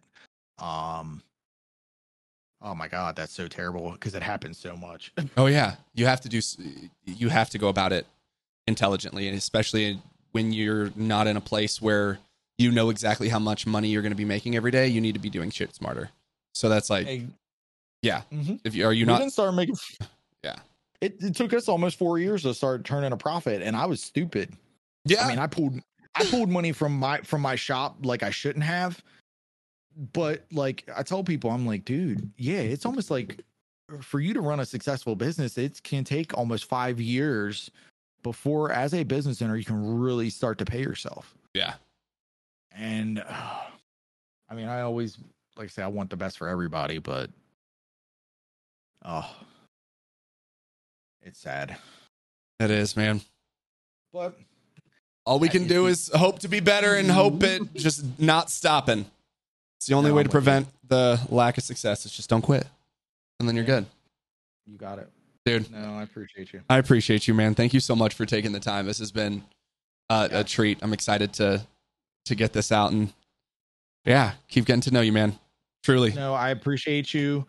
I hope to do it again soon. And hey, I know you have your regular squad with COD and all, but if you ever want another yell at the screen, make you laugh as well, you know, Dr. Jekyll, Mr. Hyde, and COD, my DMs are always open, fam. I'm always down to grind. Appreciate it, and dude. I don't know. Do you play Apex at all, Pup? A little bit. Okay. Yeah. A little bit. I'm kind of getting away from like, shooters to an extent. Shooters? Yeah. Just I want to be able to make specific content, and it's been easier to think of with other games as opposed to just getting into another shooter and being bad and then getting frustrated at being bad because I like to be good. And so I'm not going to put myself through that frustration. No, I totally agree. We'll see. I don't know. My mind changes and then changes again every 3 minutes. So you never know what I'm actually going to do. ADHD, right? Yeah. You never know what's going to be the focus for the day. And you never know what's going to be the focus for the next hour. And that's all we can do. But no, I don't want to hold you. Like I say, I sent you my cell. If you ever need anything, I promise, doesn't matter day or night, hit me up. We'll try and link up here again soon. Sounds good, man. Enjoy the rest of your day. I appreciate you. All right. Appreciate you. Have a good one. Much love, brother. You as well. Bye. Later. Ladies and gentlemen, boys and girls, that was an amazing conversation with the one and only PrdgaL. That was awesome. That's all I can say.